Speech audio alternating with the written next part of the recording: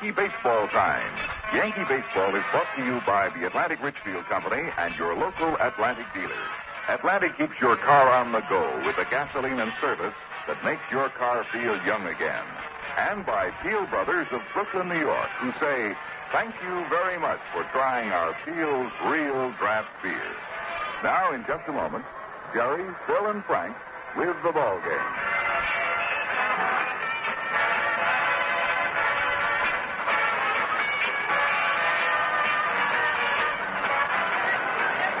Hi, everybody. This is Frank Messer welcoming you to New York Yankee baseball. Jerry Coleman and I are on hand here at Sick's Stadium in Seattle, Washington, to bring you all the action in this second game of a three-game series between the Yankees and the Seattle Pilots. And again, we have a beautiful evening for baseball. The skies have been clear and sunny all day out here in Seattle, Washington. The temperature just a few minutes ago was 70 degrees, as it again today reached close to the 80-degree mark here in the Pacific Northwest. So we're expecting a good night. Mel Stottlemyre, a great drawing card out here, will be pitching for the Yankees, and Gary Bell will be on the mound for the Seattle Pilots. And this should be one of the larger crowds of the season here in Seattle, with Mel Stottlemyre, the big attraction, a native of this part of the country.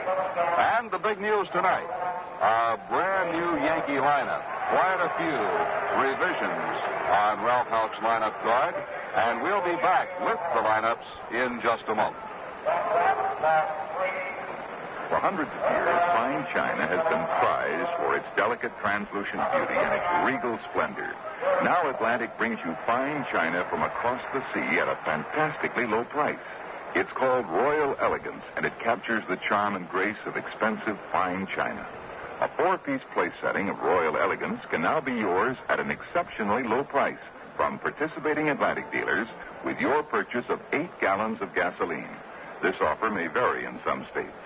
Each four-piece place setting consists of a cup, saucer, dinner plate, and bread and butter plate. You can charge your place settings and accessory pieces of Royal Elegance on your Atlantic Richfield credit card. You'll be proud to display Royal Elegance to your guests on special occasions, but you'll also enjoy Royal Elegance every day because it's delicate in appearance only. Royal Elegance takes steady wear and repeated soakings in your dishwasher, but still keeps its regal bearing. Start your collection of Royal Elegance at your participating Atlantic station. Royal we said tonight, will make your table fit for a king. Yankee lineup, and to give you the lineup and talk about those changes, here is Jerry Coleman. Jerry? Okay, Frank Messer. Manager Ralph Houck reached into his grab bag and switched the Yankee lineup around, although using the same faces. We'll give it to you right now as the umpires come out of the dugout. Manager Ralph Houck trailing along. Manager Joe Schultz of the Seattle Pilots coming to home plate. The starting lineup for the Yankees as it reads tonight. Horace Clarke at second base, leading off. Jerry Kenney has been switched from center field to third base, and he's batting second. Bobby Mercer makes the switch from third to right field, and Bobby stays in the number 3 spot. Roy White in left field, batting cleanup. Joe Pepitone at first base, hitting fifth. Jimmy Hall moves from right field. He's playing center field tonight and batting sixth. Tommy Tresh at shortstop, batting seventh. Jake Gibbs behind the plate tonight, having recovered from that severe bruise on his left thigh, is back in the lineup. He'll hit 8th. And Mel Stottlemyre, as Frank Messer told you, will be pitching and batting 9th. For the Seattle Pilots, Tommy Harper at second base leads the majors in stolen bases with 18. He's leading off. Mike Egan in right field, batting second. Tommy Davis, who drove in 4 last night, is in left field this evening, batting third. Don Mincher back in the lineup. He rested last night. He's at first base and batting cleanup. Wayne Comer will be in center field, batting fifth. At third base and hitting sixth, Rich Rollins. Jerry McNertney, the catcher, batting seventh. Ray Euler at shortstop, hitting 8th. And Gary Bell, the veteran right-hander, pitching and batting 9th. The umpires, John Rice behind the plate, Larry Getz at first. Make that Russ Getz at first, Larry Knapp at second, Bill Kunkel at third. Now with the field vacant right now, nobody on at this moment. Let's pause for station identification. Hi, this is Jerry Ducey. Join me for my telephone talk show weeknights on WGY Schenectady.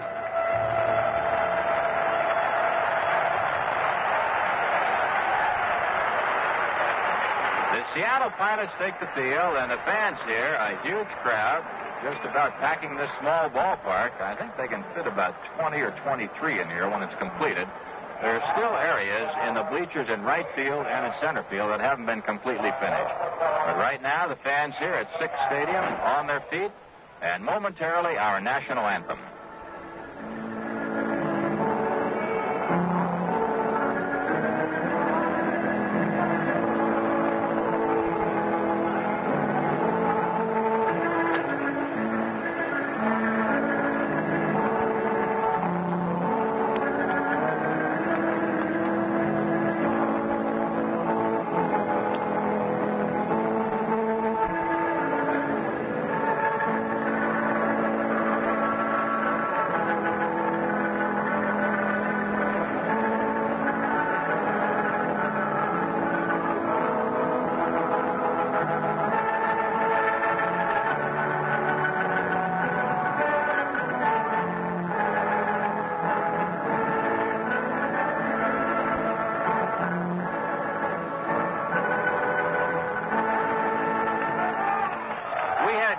Donnybrook here last night when Bobby Mercer and shortstop for the Seattle Pilots, Ray Euler, went at it. Eventually, Euler and Mercer were ejected on a play at second base, and manager Ralph Houck also kicked out. That was in the third inning of last night's ball game. Seattle won that game last night by a score of 8-4, and they got 7 of the 8 runs in the first inning. Gary Bell is warming up. Right now, let's take a look at the scores in the American and the National League. Boston at Oakland, they're scoreless after 1.5. White Sox leading the Tigers 1-0 after 6. Washington at California, no score as yet there. Cleveland 8, Kansas City 3. They're playing the 9th. Baltimore 2, Minnesota 1. Minnesota batting in the bottom of the 8th. In the National League this afternoon, the Braves beat the Mets 4-3. That was tonight, I'm informed. We kind of forget the time up here. It's 3 hours split between the West Coast and the East Coast. Another night action this evening in the National League. Houston 10, Montreal 3. They're playing the 9th inning. L.A. at St. Louis, postponed because of rain. Cincinnati beat Philadelphia 6-4. San Francisco 10, the Pirates 8. They're playing the 9th. And listen to this. The White Sox the Chicago Cubs beat the San Diego Padres 19-0. Ernie Banks had a couple of home runs. Oliver had one, and Young also had one for the Cubs. So we're ready to go here. Horace Clark stepping in, and now let's go back to Frank Messer for the play-by-play. Thank you very much, Jerry. Horace is hitting .269 as he stands in there left-handed against the right-hander Gary Bell. The first pitch of the ball game is low, ball 1, and this game is underway. The Seattle Pilots riding the crest of a 4-game win streak, their longest of the season. Yankees trying to snap a 5-game losing streak. The windup and the pitch. Strike call, letter high, got the outside part of the plate.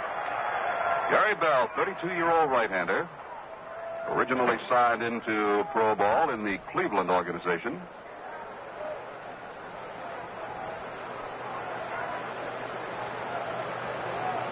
Looks down at Jerry McNerney, picks up a sign, rocks back on the left foot, kicks and throws. Clark takes ball 2, 2-1. In case you were not with us last night, this compact ballpark measures 320 down the right field line, 305 feet down the left field line, 345 to the power alleys in right center and left center, and to straightaway center field, the sign says 405 feet. Rather cozy park. The pitch to Clark. Hit up in the air into straightaway center. Moving forward is Wayne Comer. He is under it, and the center fielder puts it away, 1 down. Now the batter will be Jerry Kenney. Kenney is hitting .218. Had a couple of base hits last night, and tonight finds himself for the first time at third base. A little game you might play along with us. Think about it now. give it to you in just a second. You might want to test your memory a little bit. The windup by Gary Bell. First of all, the pitch to Kenny inside. Corner is picked up for a call strike. In the starting lineup tonight, the Yankees, when they take the field, will have 6 men who have played third base for the Yankees. We'll try to pick those out. 5 of them may be fairly obvious. Pitch to Kenny. Bounced foul down the first base line, and it's strike 2. Elston Howard flags down the ball. Defensively, the Pilots have Tommy Davis in left field tonight, Wayne Comer in center, and Mike Hegan in right. Rich Rollins at third, Ray Euler at shortstop, Tommy Harper at second base, and Don Mincher at first. Jerry McNerney, again the catcher, and Gary Bell on the mound. Bell winds, kicks, and throws, and Kenny takes just downstairs. Looked like it had the plate, but must have been just below his knees. We look almost directly down on home plate from our vantage point here, and it's hard to tell the balls that are up and down. You can see them across the plate pretty well. There's a line drive to left field. It's going to fall in for a base hit for Kenny. Tommy Davis comes up with it. Jerry Kenny, a big turnaround first, now comes back to the bag as Tommy Davis fires into Euler, and the Yankees have the first hit of the ball game as Kenny lined it solidly to the left side. It brings up Bobby Mercer. Listen to the crowd. Listen to it.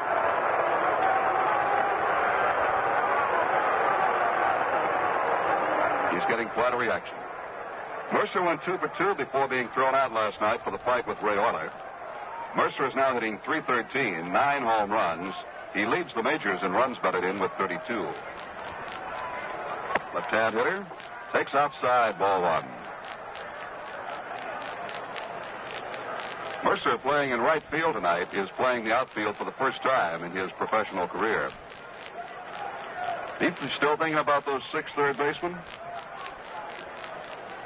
Bill Kane, our statistician, gave me a little knowing grin. He knows. Think about it. We'll tell you where they are in a few minutes. Over to first base, Kenny back safely. Think about it in the bottom half of the inning, because it won't become official until then, until Kenny actually takes position at third. Mincher holding against the speedy Kenny. The pitch to Mercer. He takes a swinging bunt and misses. Mercer moved up about 2 or 3 steps that time, had squared off in bunt fashion, and then swung at the pitch. A swinging bunt strike, 1-1 on Bobby. Mercer last night hit his 9th home run of the year, and he hit it well up into the right field bleachers. Those right field seats are pretty well filled tonight. There goes Kenny. The pitch is swung on and missed. The throw to second, not nearly in time. Kenny is in there easily. Stolen base for Jerry Kenny, his 8th of the year, and the club leadership.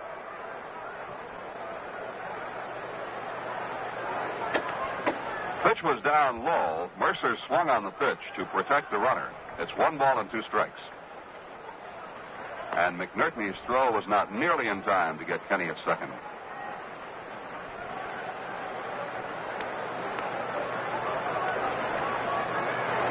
Gary Bell had his biggest year in the majors in 1959 when he won 16 and lost 11 for the Cleveland Indians. He deals. Mercer swings. There's a long fly ball to right field. This one is going. It is gone, baby.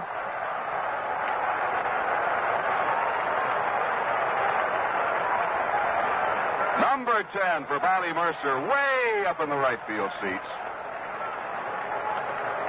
18 rows deep, they tell us, on the PA. And the Yankees lead 2-0. Number 10 for Mercer, his 33rd and 34th runs batted in. Jerry, that's the best way in the world to retaliate from those knockdown pitches. I think Bobby may move to Seattle. He's 3 for 3 up here, 2 home runs and a single. And, of course, he has been red hot for the Yankees. I believe he had 7 RBIs on this trip going into tonight's ball game, and that extends it to 9 and retains the American League and Major League leadership with 34 now. All right, here is Roy White, the left fielder. Roy takes a strike over the outside corner. Roy is hitting .264 as he steps in. Roy has had 2 home runs this year, 12 runs batted in.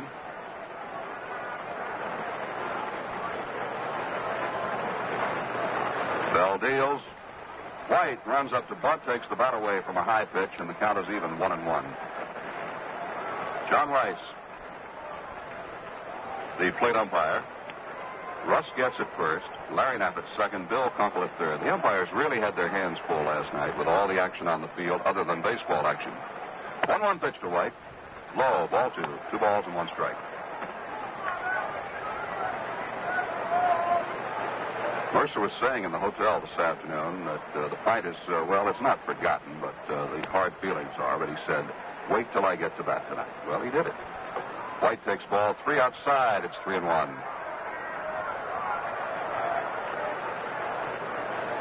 Frank, there's a strong evidence that there are many other people in the news media waiting for something to happen. The upper deck here loaded with cameramen. 3-1 pitch to Roy White. He takes a low ball 4. White is on. So the Yankees, here in the first inning, have scored 2 runs and a single by Kenny, a homer by Mercer. They now have White at first with 1 out and Joe Pepitone moving in. Pepe is batting .241 as he comes into this game. Pepe went hitless last night in 4 at-bats. He draws quite a reaction from the crowd. Mincher holding against White at first. The pitch to Pepitone. Swung on and missed. Strike 1. Pepitone was way out in front of that one. The outfield is sort of bunched against Pepitone. The left fielder, Davis, gives up the left field foul line. Comer straight away in center, and out in right field, Hegan is deep and not tucked around toward the corner. He's playing over toward right center.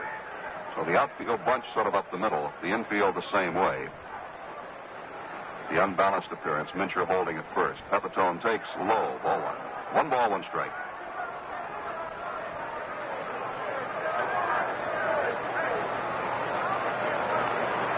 Umpire wants the ball. Bell fires it in. Strange thing about the battle last night, Jerry, at second base, I am told by several players, and Mercer agrees. I didn't have a chance to talk to Euler, but with about 30 players on top of the 2 of them on the ground, they're apologizing to each other. Bobby said, I was sorry, and Euler said, I'm sorry, I shouldn't have done it. Bobby said, well, I feel the same way, and Euler said, well, for goodness sake, when you get off of me. Here goes White. Pepitone fouls the ball up in the air behind the plate. Coming back for it, McNerney has a play on it, makes the catch, and throws to first, but not in time. Roy White broke with a pitch and then raced back to first base as Pepitone fouled out to McNerney. But just picture that out there at second base. Now, you're the 2 combatants. You're on the ground with about 30 ball players on top of you. Euler wants to throw back to second base now, claiming White went around the bag, and White is out. He did not touch second on the way back. The Pilots make the appeal play at second, and Roy White is declared out for having rounded the bag and not touching second on his way back to first, which he must do. So it goes as a double play with White out at second base on the Seattle Pilots' appeal. The Yankees get 2 runs on 2 hits. There were no errors, nobody left. At the end of 1/2 inning of play, the score, the Yankees 2 and the Pilots coming to bat. Atlantic Imperial is made to give your car all the power it needs for normal, high-speed driving. But sometimes your car runs into adverse driving conditions. Heavy traffic, long idling periods, stop-and-go traffic, sudden stops. A gasoline blended to help your car combat these tough driving conditions is this same high-powered Atlantic Imperial. Atlantic Imperial is made for the toughest driving conditions, high speed and stop-and-go traffic. So you could say Atlantic Imperial is just your speed. Next time you fill up with a gasoline that pays off from 0 to 60. Atlantic Imperial, a product of Atlantic Richfield Company.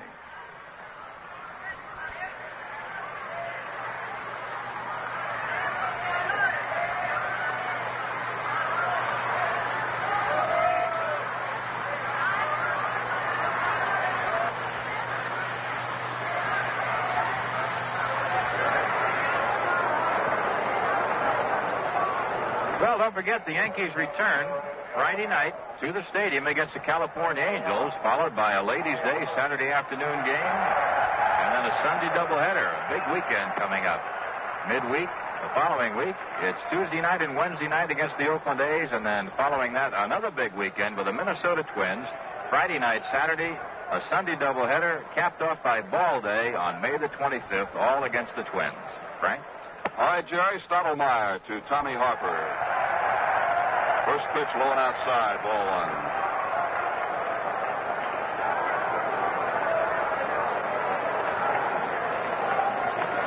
The play on White, if you want to score, goes 2-1-6. Catcher to pitcher to shortstop. Harper, right-hand hitter, bunts at the ball and fouls it. 1 ball and 1 strike.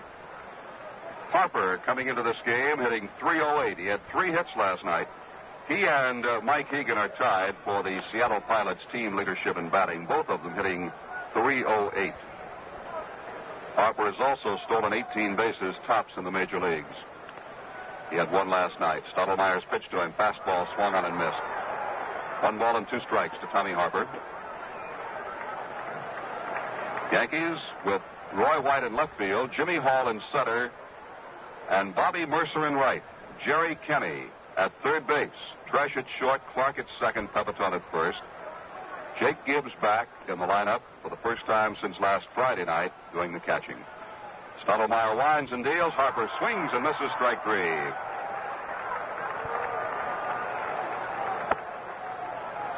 So there's 1 out as Stottlemyre fans Harper. And the batter will be the right fielder, Mike Hegan. Like Harper, Hegan is hitting .308. He's a left-hand batter. The coaches, Frank Crosetti at third base, Ron Plaza, former infielder, at second base. Kenny in on the grass against the left-hand hitting Hegan. And the pitch, low, ball 1. Jerry Kenney in his first game at third base. How about those 6 Yankees that have played third? We get a little break right here. Why? We'll tell you who they are. Quite an oddity when you think of it. Pitch is low and outside. Hegan steps back. Mel Stottlemyre, with a record of 5-2, has quite a delegation from the 2 towns that claim him, Mabton and Grandview from over in the valley. There's a fastball down low, and he's behind 3-0 to Mike Hegan. Among those here in the ballpark tonight, Mel's mother and dad. They were also here last night for a reunion with their son.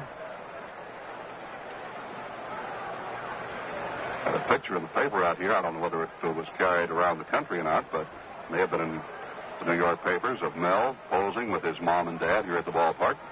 3-0 pitch to Hegan. He takes strike 1, 3-1. Hegan last night went 0 for 4. Stottlemyre to the windup, 3-1 pitch. Swung on and fouled back. Full count now, 3-2 on Mike Hegan. Tommy Davis on deck. Talking about Yankees who have played third base. Now, Kenny tonight, of course, Mercer. I'm sure you remember Roy White has played third.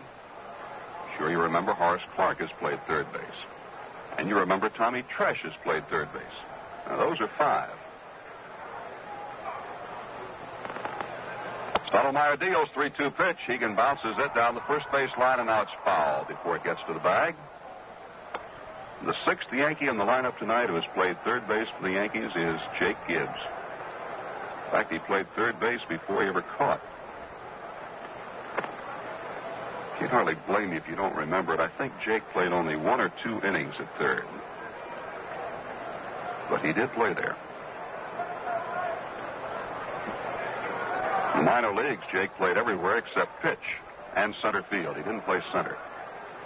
Played all around the infield, left and right fields. 3-2 pitch again to Hegan with 1 out. Bounce down the first base line. This one is fair. Pepitone has it, makes the race himself, and retires Hegan unassisted. So there are 2 down, and Tommy Davis will come up. Tommy Davis, batting 191. He was a big man last night.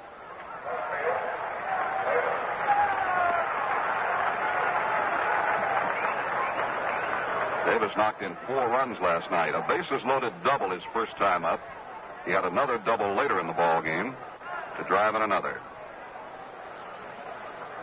Right-hand hitter.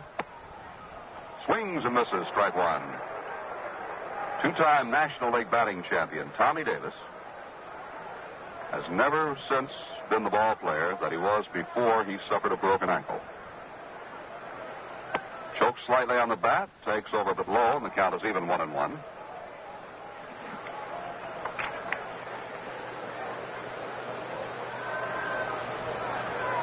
This is the first time Mel Stottlemyre has ever pitched professionally in his home state. He gets a strike over the outside corner, and it's 1-2 on Tommy Davis. Mel won his first 5 starts this year. Since then, he has lost his last 2 decisions. Both games, incidentally, were 1-run decisions. 2-1 and 3-2.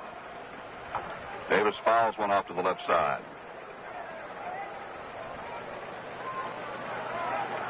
Stottlemyre leads the Yankee staff in wins with 5 in starts, complete games, innings pitched, and he's pitched the Yankees' low-hit game of the year, a 1-hitter against the Tigers. He shut them out 4-0. Pitch to Davis, bounced down the first base line, foul, just foul. Pepitone got to the ball. Count holds 1-2.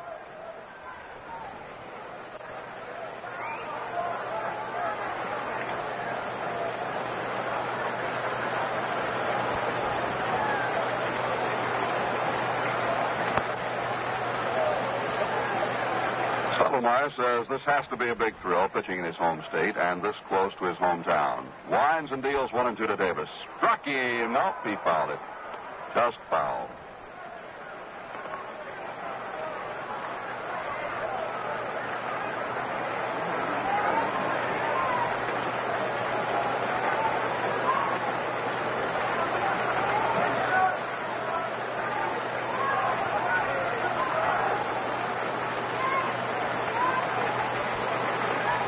And we'll have another 1-2 pitch coming to Tommy Davis. Here it is. Drilled out towards center field. Moving to his left is Jimmy Hall and makes the catch on the run in the gap in right center. So the side is retired. 3 up, 3 down. Nothing across for the Pilots. And at the end of 1 full inning, it's New York 2 and Seattle nothing. Students, today's students, as loyal cigarette smokers, let's discuss certain little drawbacks we all have to face. For instance, of course, cigarette smoking causes lung cancer and heart disease. The doctors don't have to keep harping on that. We all know that. And we all know that cigarettes aren't the only troublemakers either. For example, I know a man who broke his back merely bending over to tie a shoelace. But do you hear the doctors telling us to give up wearing shoes? Of course not. And they go on and on about how cigarettes cause shortness of breath, putting an added burden on the heart. Well, I say the heart was put there to work, and it had just better get to work or get out. Now then, let's all light up and enjoy a good smoke. For more on cigarette smoking, call your American Cancer Society. 2 quick scores for you. The Senators, who have yet to win on the West Coast, they're 0-6 on this trip out here to the far west, are leading California 1-0 after 1 on the home run by Mike Epstein. And Carew has hit a 2-run shot in the 8th inning to put the Twins ahead of the Orioles 3-2. Baltimore batting top of the 9th. Frank? All right, Jerry, and here is Jimmy Hall to lead off the second. Hall is batting .250. Left-hand hitter, staring out at Gary Bell. Veteran right-hander winds and deals, and he's outside, ball 1. Jimmy Hall in last night's ball game went 1 for 4, scored a run.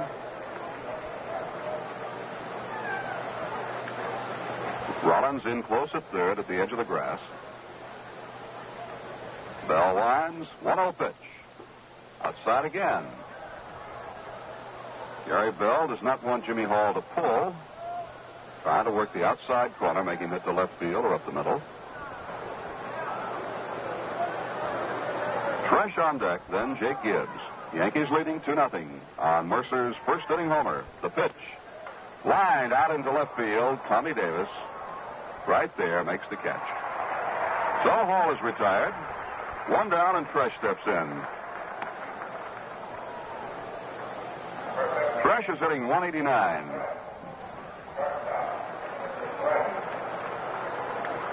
Tommy had 2 hits last night, a double and a single. He went 2 for 4.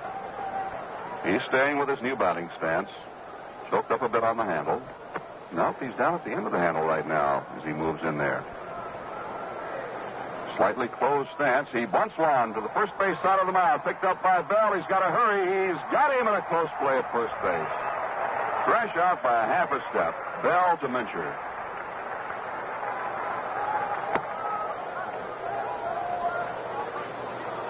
Two down, and Jake Gibbs the batter.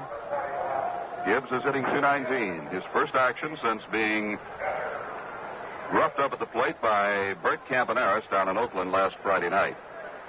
Jake suffered spike wounds on both legs, but more serious, he had a rather deep-seated bruise on the left thigh that prevented him getting down in the catcher's crouch behind the plate.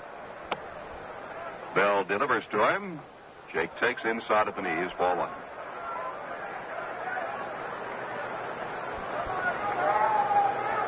Rollins plays Gibbs as he did Hall, fairly close and wide of the line at third, right at the edge of the grass. Here's the pitch. Low. 2 balls and no strikes. Dick Hauser coaching at third for the Yankees. Elston Howard coaching over at first. Folks still coming into this ballpark. They've filled the stands up pretty well. Still some room out in the bleachers. There's the windup and the 2-0 pitch. Ball 3. They tell me this has a chance to be the biggest crowd of the year here at Seattle.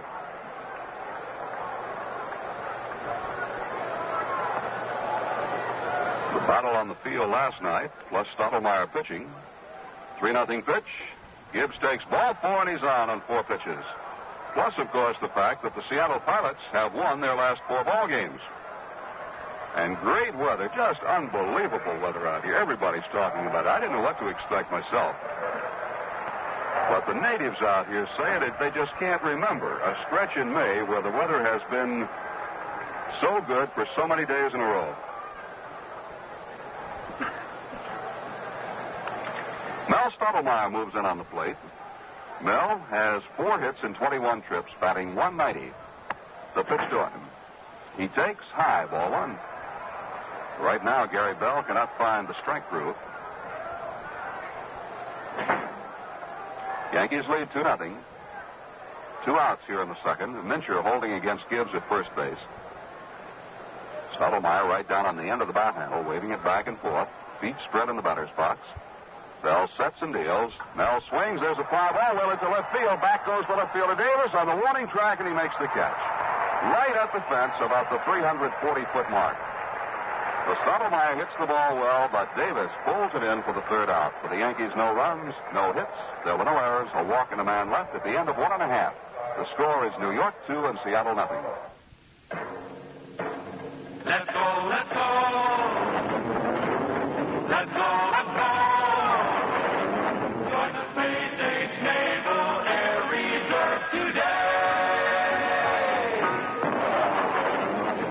Hi, gang. Hi, Snoopy. Let's take a look at today's words of wisdom, which say, show me a man who's a naval aviator, and I'll show you a man who's really flying. Now, what exactly do we mean by that? Yeah, what do we mean by that? We mean that you college graduates have a great opportunity to become a naval aviator and choose the type of aircraft you wish to fly. The Navy's Aviation Officer Candidate Program allows you to earn your commission in just 16 short weeks. And that's a whole lot better than 16 long weeks. Contact your nearest Naval Air Station or Naval Air Reserve Training Unit today. Join the Space Age Naval Air Reserve today.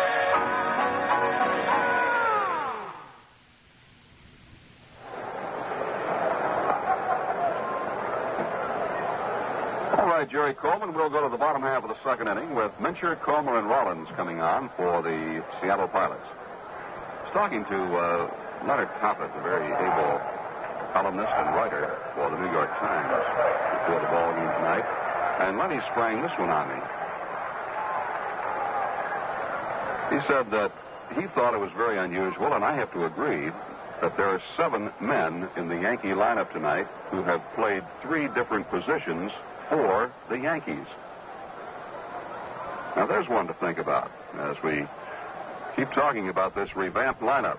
Stottlemyre ready to pitch to the left-hand hitting Don Mincher. And Mincher hits one on the ground up the middle. Clark backhands it behind second, but will have no play.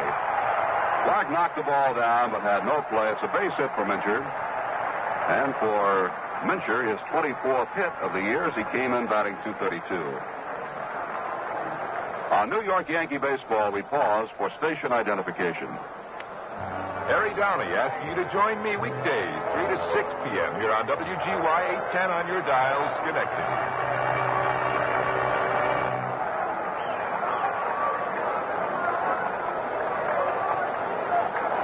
The batter is Wayne Comer, right-hand hitting center fielder. Comer batting .254. He went 0 for 3 last night, but walked twice and scored both times he was on. He takes the fastball in there for a called strike 1. Pepitone holding against Mincher at first. Clark shaded well to his right toward the bag at second. Tresh also playing more or less up the middle. Jerry Kenny a couple of steps behind the bag and wide at third. Pitch is down low to Comer, and the count evens 1 ball, 1 strike. Roy White at deep left field. Jimmy Hall just about straight away in center. Bobby Mercer is the short man in right field.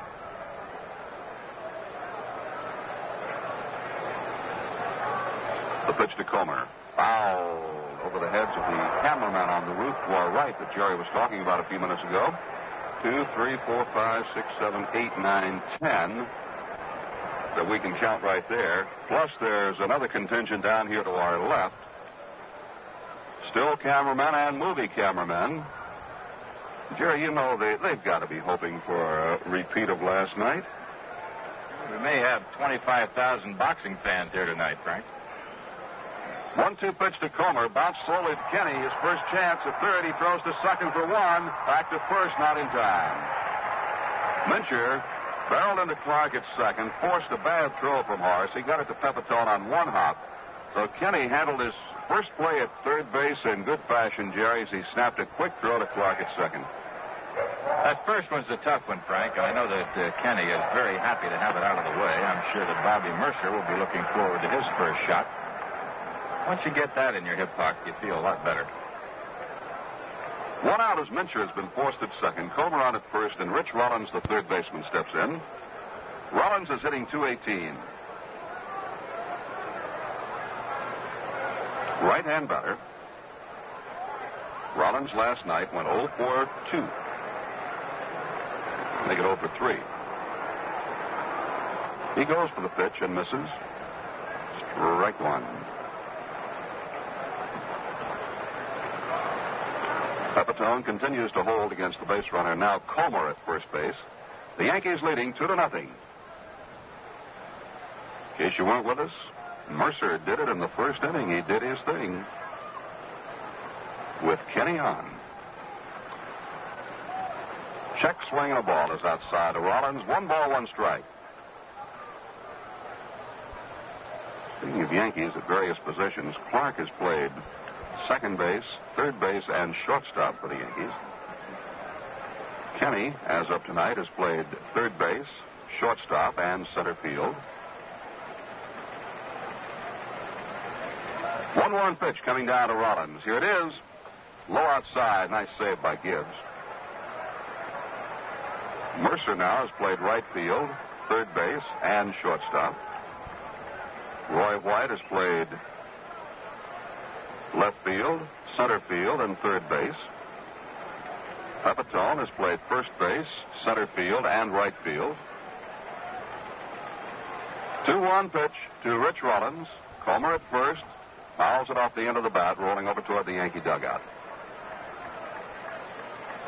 Jimmy Hall has played the 3 outfield positions, left, center, and right in his brief tenure with the Yankees. Tommy Tresh has played shortstop, third base, and left field. So there are 7 Yankees in the lineup tonight that have played 3 different positions for the Yankees.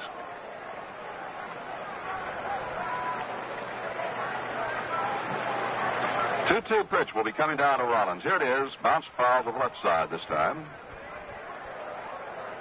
1 out. Comer at first.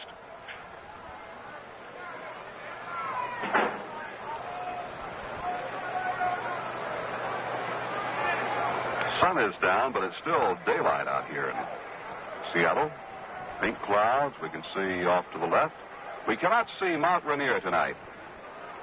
Bit of a haze in the air, and that beautiful, majestic mountain that towers over this area, some 14,000 feet high. Not visible this evening. 2-2 pitch.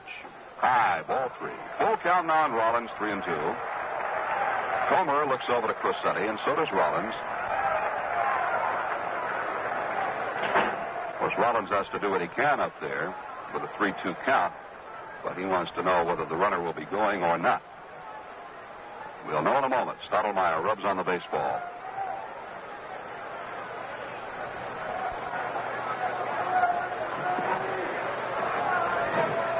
Mel, gloved hand on the left knee. Ball behind the right hip, looking down. Brings his hands together just below the letters. Comer goes. The pitch is hit up in the air to left field. Right was deep. He has to come in. Still coming. He's under it now. Makes the catch. Throws over toward first base, and it is not in time. Comer got back.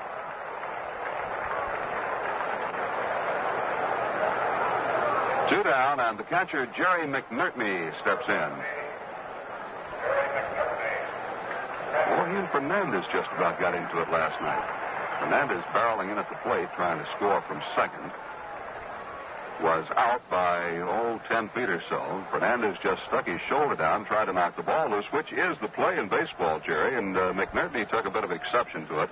I think if we had not had the Donnybrook out at second earlier, nothing would have been said on that play, or nothing, no action. No, you see that quite frequently in the major leagues. The catcher, of course, has to be ready for that particular type play. First pitch to McNerney, right-hand batter. He takes it across, strike one. McNerney is hitting .286.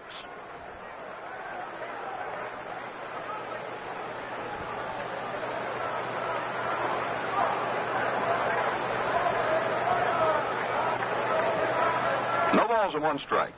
Comer at first. 2 away. Stottlemyre deals. There's a bouncer to the right side. It may go through. Clark's got it back on the grass. Lobs a throw to Pepitone, not in time. Clark tried to make an off-balance throw as he went back in the right field grass to come up with that ground ball. Just looped it up in the air. I think, Jerry, that's all he could do with that one. He didn't want to take time to set himself. He just, all in one motion, fielded it and sort of pushed it to Pepitone. But on the lob throw, McNerney beat it out for the base hit.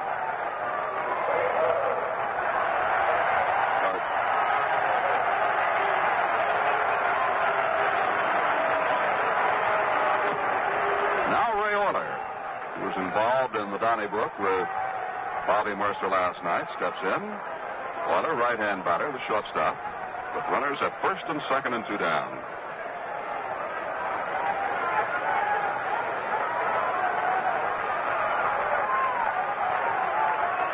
Kenny backs up at third against the right-hand hitting Euler.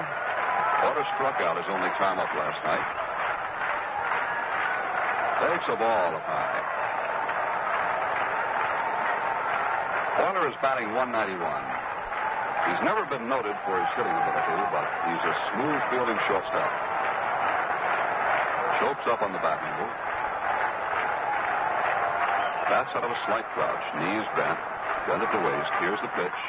Bounced foul down the third base side. Yankees leading 2-0. We're in the bottom half of the second. 2 on and 2 gone for the Pilots.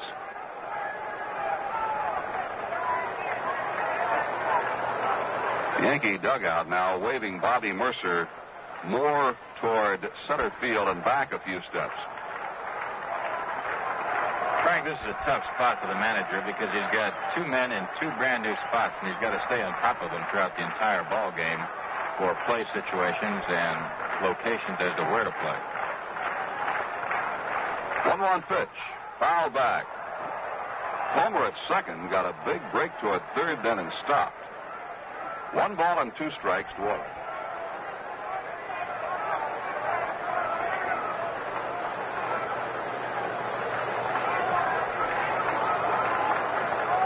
Bobby Mercer will have to keep an eye on the dugout, too, to be sure that he doesn't miss a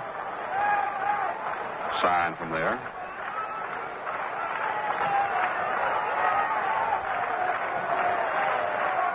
Homer takes his lead and has his back almost toward third. He's looking back toward Clark. Backs off another couple of steps. The set by Stottlemyre. The 1-2 pitch coming to Ray Euler. Here it is. Bounced out to the mound. Stottlemyre's up with it. And it's a foul ball now. Stottlemyre threw to first base. Plate umpire John Rice says, no, it's a foul ball off his leg.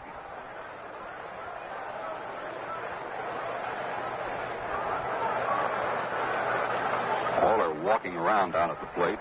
Must have been his left leg. He's favoring it just a bit. So the count holds 1 ball, 2 strikes.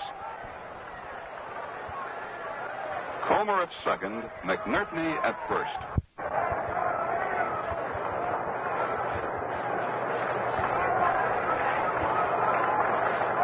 Bobby Mercer will have to keep an eye on the dugout, too, to be sure that he doesn't miss a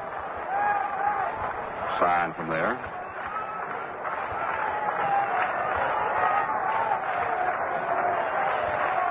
Homer takes his lead and has his back almost toward third. He's looking back toward Clark. Backs off another couple of steps. The set by Stottlemyre. The 1-2 pitch coming to Ray Euler. Here it is. Bounced out to the mound. Stottlemyre's up with it. And it's a foul ball now. Stottlemyre threw to first base. Plate umpire John Rice says, no, it's a foul ball off his leg.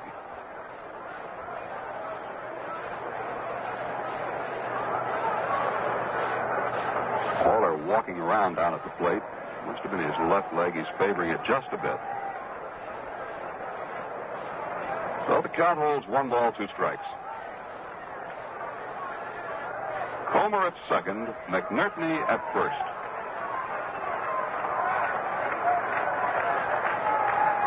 Yankees leading 2-0. Stottlemyre toes. The rubber looks down to Jake Gibbs. Has the sign. Brings his hands together below the letters. And the pitch. Ground ball left side. Kenny in front of Tresh is up with it. Fires to Pepitone in time. And the side is retired. Joey Kenny going deep to his left. Got in front of Tresh to field that ball and fired out Euler. And for the Seattle Pilots, no runs, 2 hits. No Yankee errors, 2 men left. And at the end of 2, the score, the Yankees 2 and the Pilots nothing. There's something fine going on at all participating Atlantic stations, and the response has been just great. We mean the fine china that participating Atlantic dealers now have available. Royal Elegance. Silver-trimmed edge, clear bell tone, Royal Elegance will do wonders for any table setting. This is fine china that you'll be proud to serve your guests or even use for everyday use for your family. It's rugged enough to take heavy use, and its attractive pattern will bring out many compliments from guests on special occasions. Each 4-piece place setting of cup, saucer, dinner plate, and bread and butter plate is yours at an exceptionally low price from participating Atlantic dealers with a purchase of 8 gallons of gasoline. This offer may vary in some states. You can even charge your Royal Elegance fine china on your Atlantic Richfield credit card. Fine china at a very low price. It's yours at participating Atlantic stations. Stop in today.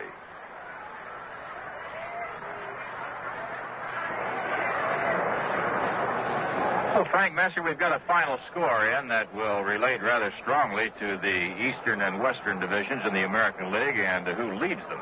Minnesota beat Baltimore 4-2. The winning pitcher for the Twins, Boswell. The loser for the Orioles, Cuellar. Carew's home run in the 8th inning put the Twins over the top. Now, Boston leads Oakland 2-0 after 3.5. And should Boston win now, and they'll tie the Orioles, and Minnesota will have the Western Division lead all to themselves. We'll wait as time goes on. All right, Jerry, and here's Horace Clark as we go to the 3rd inning. Horace fly to center his first time up. Takes a pitch inside. Ball 1. Kenny on deck. Then Mercer. Rollins in on the grass at third. The pitch. Missed outside. 2 balls and no strikes to Horace Clark. I'll tell you the truth. That Hegan in right field is almost over in center field against Clark. They bunched the outfield tight to the left. If Horace could pull one to right field, he'd get a triple easy. He tries to, but fouls it. 2 balls, 1 strike. Even in this short ballpark, the way Hegan is playing, if Clark pulled one down the line, Jerry, I'd have to think he could go for 3. There's a lot of room down there. Hegan almost into right center field. The windup in the 2-1 pitch. Lined out toward left center. Coming on for it is Comer, and he drops the ball. Clark stops at first base. We'll see how they score that when Comer picked it up quickly, threw into second. It's a base hit. He tried a shoestring catch, got the glove down, had the ball in his glove, but couldn't hold on to it. And Horace Clark gets a base hit on a line drive to center. Hit number 3 for the Yankees. That would have been a sensational catch. Throw to first base by Bell. Clark is back. Comer came up with one of those, as I recall, last night. He made a fine catch out there. Mincher tried to decoy Clark. He feinted with the ball back to the pitcher, but Clark was not fooled. Here's Kenny. Had a single to left his first time up, and he was on when Mercer homered. The pitch to him, strike called. They play Kenny just as they did Clark. Hegan is back toward right field about 3 or 4 steps. But he's well over in right center. Hegan was almost in center field against Clark. Kenny, feet close in the batter's box. Swings in this one. One hopper back to Bell. He throws to Harper for 1, back to first. Double play, and that's going to bring up a beat. Oh, Elston Howard and Jerry Kenny hopping on. Russ Getz, the first base umpire on that call. Ralph Houck is up on the dugout steps. He's undecided whether to go out or not, but he will not go out. Mighty close play at first base, and Getz said Kenny was out. It's a double play. Pitcher to Harper to Mincher. And Elston Howard still carrying on the argument just a little bit with Mr. Getz as Bobby Mercer steps in. Mercer homered in the first inning for Bobby Mercer, his 10th of the year. He takes a strike.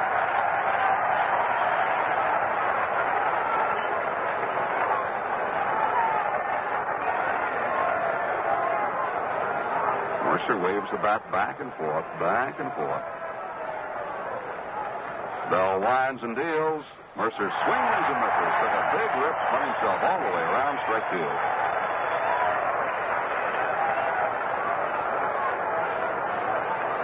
The Yankees are leading 2-0, top half of the 3rd.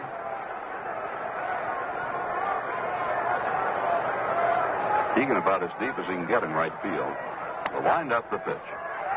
Low outside. 1 ball and 2 strikes.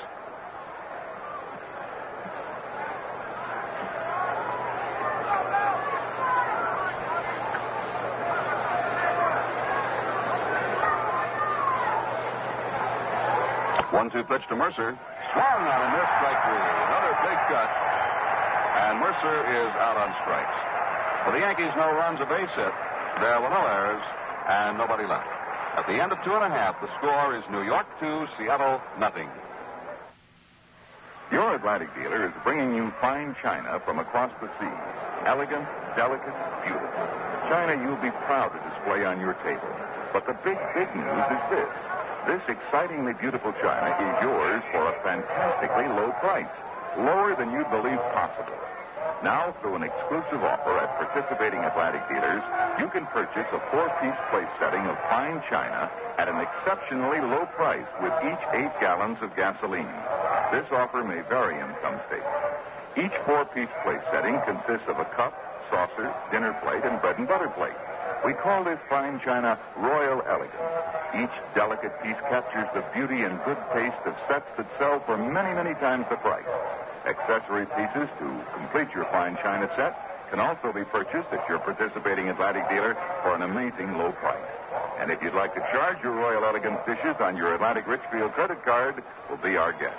Start collecting your sets of fine china today. Royal Elegance is worth going after. Well, we've got a big crowd here at Sick's Stadium in Seattle, Washington. We've got some big days coming up at Yankee Stadium. May 25th, Ball Day. June the 15th, Bat Day. Why not get a group together and come out to the ballpark? Just get in touch with the group sales department, Yankee Stadium, Bronx, New York, and they'll take care of your needs, whether it's a group of 5 or a group of 500. Good advice, Jerry. Gary Bell, the leadoff batter for Seattle, checks his swing and takes ball 1. Gary Bell has had a couple of hits this year. He's 2 for 11, batting 182. He's knocked in 2 runs with a single and a double. Right-hand hitter, the 1-0 pitch. Check swing and it's low. Ball 2. No sinker coming in just a little bit too low.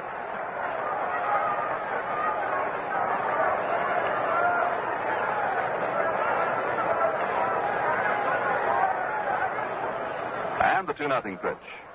Low again, ball 3. Stottlemyre had the plate, but downstairs.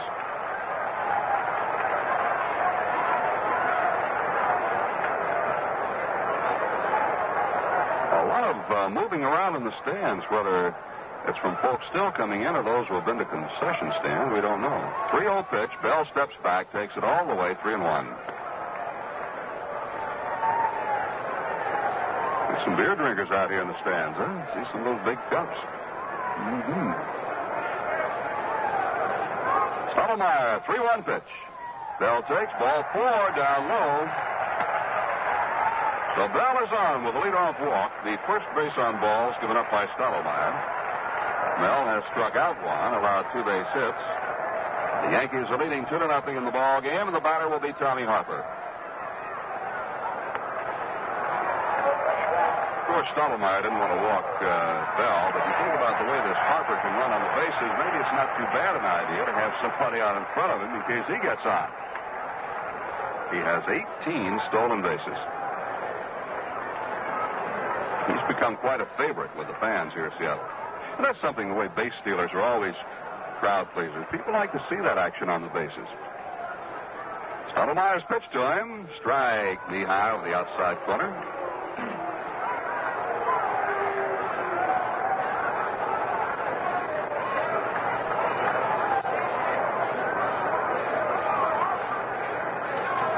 No balls and 1 strike.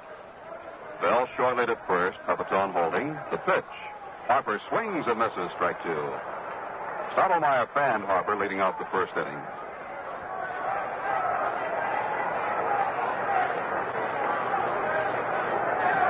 The Washingtonians have turned out en masse tonight to see their native son, Mel Stottlemyre.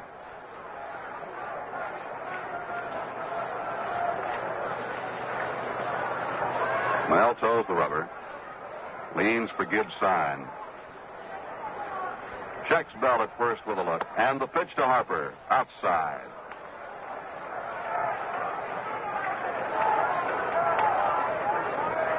Bill Kane has come up with a note. There are 4 players on American League rosters who were born in the state of Washington, and all 4 were originally signed by the Yankees.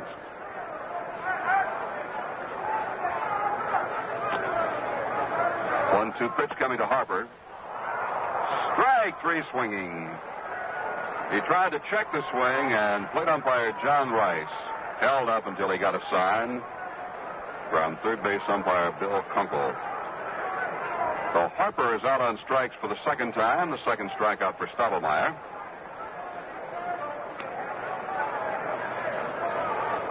One down, and Mike Hegan will be the batter. I think that Gibbs might have swallowed his chaw or something. He's standing out there midway between the plate and the mound and sort of spitting on the ground. And Gibbs does chew a little bit. Sometimes it'll happen to you. All right, Jerry, we'll keep an eye down there. Talking about 4 players from the state of Washington.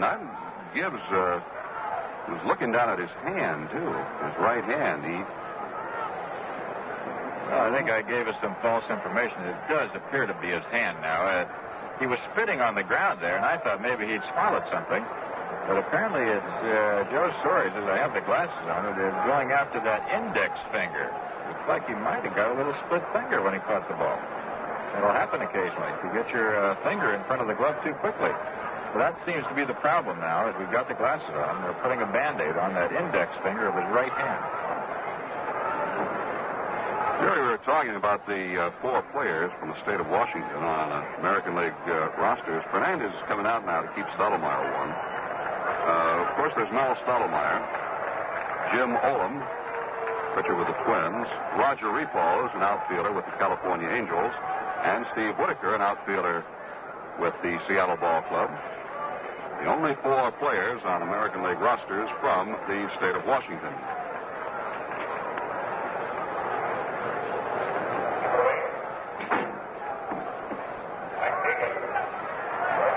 Here's Mike Egan. Gibbs is okay now after Sawyer's worked on the index finger of his right hand.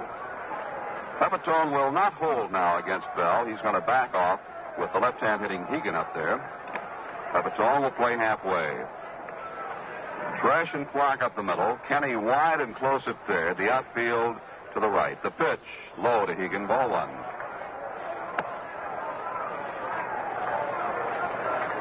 Egan grounded out unassisted to Pepitone right down the line in the first inning. So that has a bearing on the way Joe's playing him now. He'd rather give Bell, the pitcher, an extra step lead there at first base and be in position for that ground ball, should it come his way. Bell deals, and Egan fouls it back. 1 ball, 1 strike.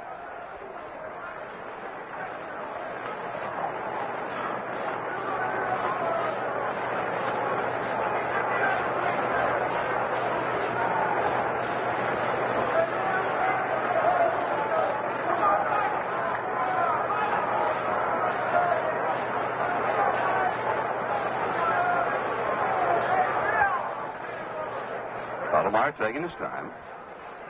Now brings the hands at the set and the pitch to Egan. Foul back overhead.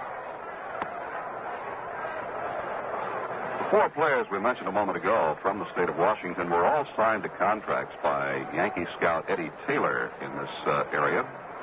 And the scout, Jerry tells me, since 1959 for the Yankees. Stottlemyre was asked at the luncheon in his honor yesterday why he chose the Yankees. The questioner said, "I presume you had other offers," and Mel said, "You presume wrong." 1-2 pitch. Bounce to the right side. Clark charging it out. Only one play. He's got to hurry there. He's got him at first base in a close play. Bell moves up as Clark throws out Egan. 2 down, and Tommy Davis will step in. Yes, Mel said that, as he referred to him, Mr. Taylor was the only scout that ever made it across the mountains to the valley where he was living. I'm told it's a beautiful valley over there. They raised cherries and apples.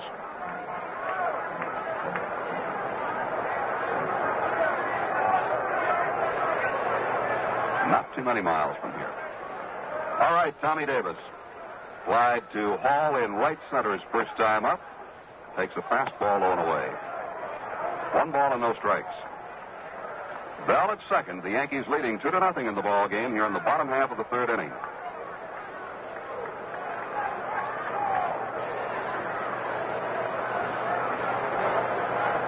Stottlemyre bends for Gibbs' sign. Kenny is backed off at third. There's the set. And the 1-0 pitch. Rifled foul down the left side.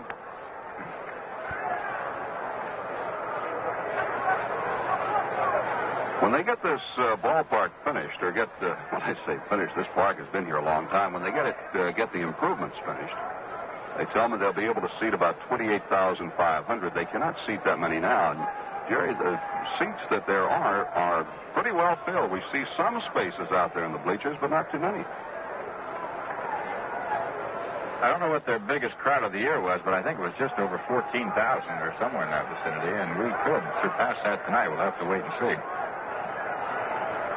1-1 pitch will be coming to Tommy Davis. Bell at second, 2 outs. Here it is, foul back. 1 ball and 2 strikes.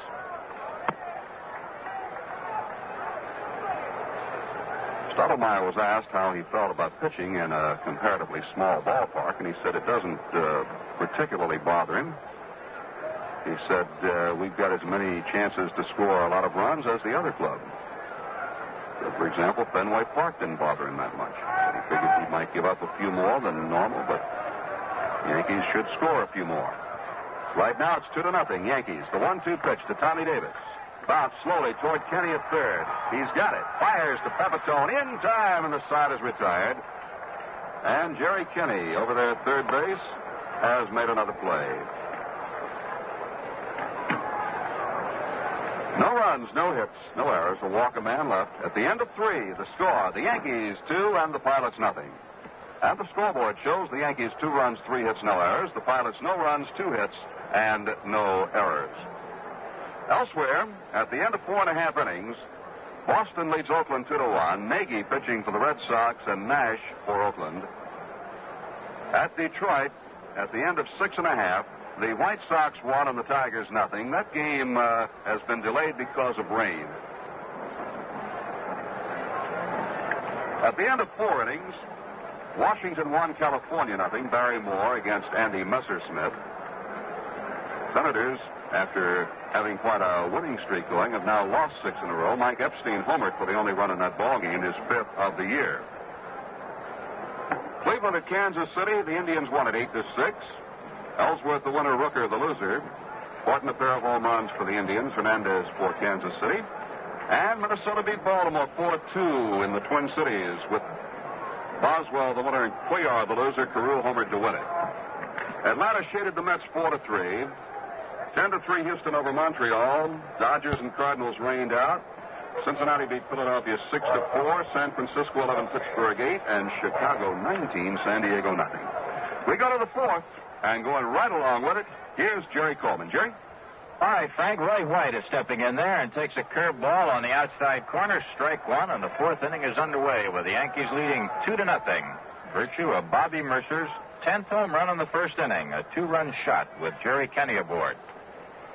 Here's Gary Bell once again to Roy White. Swings and misses. Strike 2. White walked in the 1st inning. Roy coming into the ball game batting at .264. Defense straight away, infield and outfield. Gary Bell ready, the right-hander, slips one outside to Roy White. A ball and 2 strikes. White has lost 4 ball games so far due to military duty, and he'll lose a couple of weeks coming up in the not too far distant future. The 1-2 pitch to Roy is just outside. Bell thought he had a 2-2. White has 24 hits in 91 at-bats. 5 of those doubles, 2 home runs and 12 RBIs, and 7 stolen bases. White choking way up in the bat from the left side. A good 6 inches off the end. Here's the 2-2 pitch. It's a check swing foul on the left side. Dick Hauser, the third base coach for the Yankees, over there to retrieve it.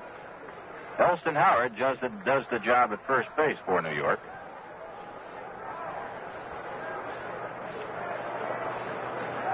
Just got an official recording on the largest crowd ever so far this year here at Sick's Stadium. White hits one on the ground to the first baseman, Don Mincher. Flips to Bell just in time as White slides into first base, but he's out of there. The play going 3-1. First base to the pitcher covering. The top crowd so far this year was on opening day, 15,014. It appears as though we have a packed house here tonight. Although in the bleachers, it's pretty hard to tell because there are just seats without actual partitions between each seat, sort of boards, and you can squeeze together much closer than they are out there tonight if you want to. Here is Joe Pepitone. Foul to the catcher into that unusual double play. Pepe takes outside, ball 1. Pepitone popped up to the catcher. Roy White went past second base and did not touch the bag coming back, and on an appeal play was out. So the double play went 2-1-6. Joe Pepitone takes low for 2 balls and no strikes. Seattle has made a couple of double plays tonight, one in the first and again in the third. But the Yankees out in front 2-0. 1 down right now. We're in the 4th. Pepe on top of the plate. Holds the bat straight up and down, waits. Gary Bell delivers. Pepitone hits one high in the air behind the shortstop. Ray Euler is going back. Now the left fielder, Tommy Davis, coming in and calling him off and makes the play. 2 down. Let's pause right now for station identification. Harry Downey reminding you I could call you for Upside Downies here on WGY 810 on your dial, Schenectady.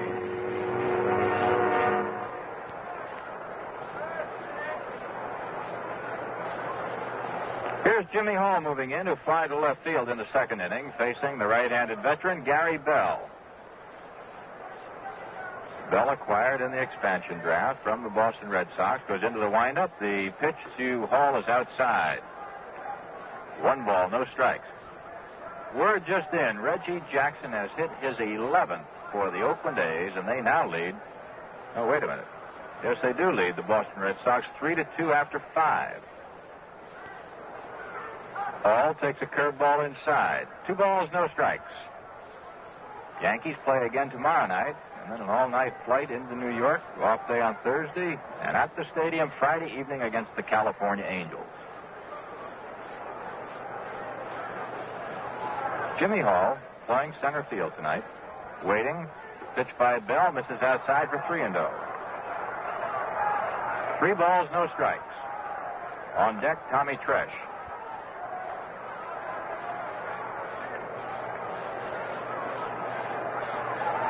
Gary Bell looking in at the pilot dugout. He has a sign into the windup. Here's the 3-0 pitch to Hall, and he takes it for a strike. 3-1. The game started tonight 70 degrees. And as Frank told you, one of the unusual streaks of fine weather in early May here in the Pacific Northwest. It's been beautiful the last 2 days. The 3-1 pitch to Hall. Up the middle, a base hit. A sizzler over the glove of Gary Bell, the pitcher. Jimmy Hall comes up with a base hit. That's number 4 for the Yankees. A 2-out single in the 4th inning. Now Tommy Tresh, who attempted to bunt for a base hit in the 2nd and was thrown out by the pitcher, moves in. Tresh hitting 189 as the game got underway. Tommy had a couple of base hits last night. Had a rough go of it as far as the hitting is concerned. Down near the end of the bat again, he swings and misses. Strike 1. Tresh went way up off the end of the bat, 3 or 4 inches, but now, with each passing day, seems to be creeping back to his old habits. Tresh, actually, I would say, is not more than a half inch off the end of the bat right now.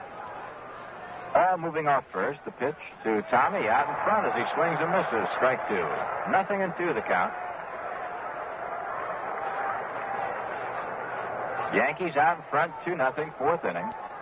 You just tuned in. Mercer hit his 10th in the 1st inning. What a job Bobby Mercer has done for the Yankees so far. He is headed toward a spot in the American League All-Star team this year. Let's see how he can miss the way he's going. Leads the American League in RBIs with 34 right now. Here's the pitch by Gary Bell to Tresh. It's outside. A ball and 2 strikes.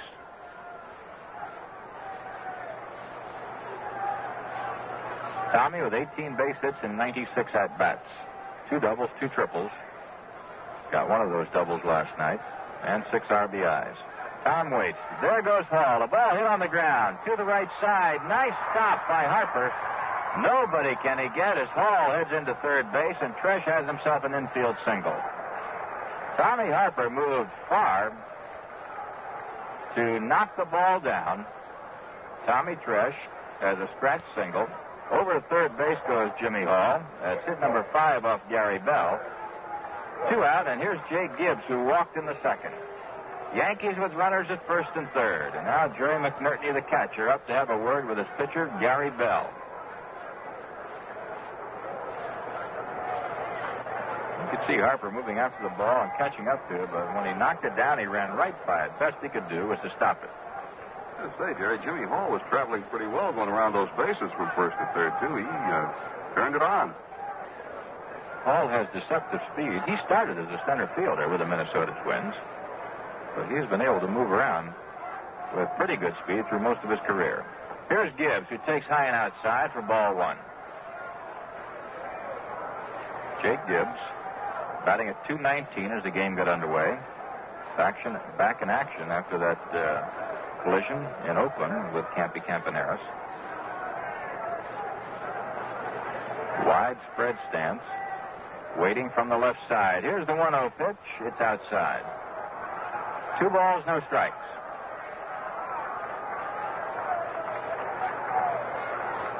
Well, Jerry Gibbs has quite a sense of humor. He has the deep South sense of humor.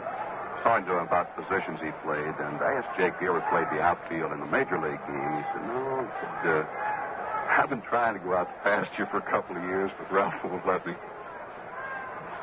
Catching gets to be a long afternoon, and in particular on those doubleheaders. All right, Jake waits. Here's a pitch by Bell. He misses outside for 3-0. Just keep the record straight. Jake was kidding. It was just his sense of humor. He said he really enjoyed catching. He wasn't so sure about it at first, but since he started catching, he really enjoys that position. And one of the reasons he enjoys it is because he's developed into one of the American League's best. A fine defensive receiver. Gary Bell is taking a lot of time out there. So on the rubber, now steps off. 3 balls, no strikes, 2 outs. Tresh at first, Hall at third. Gibbs at the plate. On deck, the pitcher, Mel Stottlemyre, not a bad hitter. Here's the pitch to Jake. He takes it low in there, loaded up. Second walk to Jake Gibbs, and number 3 off Gary Bell. Gibbs down to first, Tresh to second, Hall holds at third, and here's Mel Stottlemyre, who lined deep to left field in the second inning.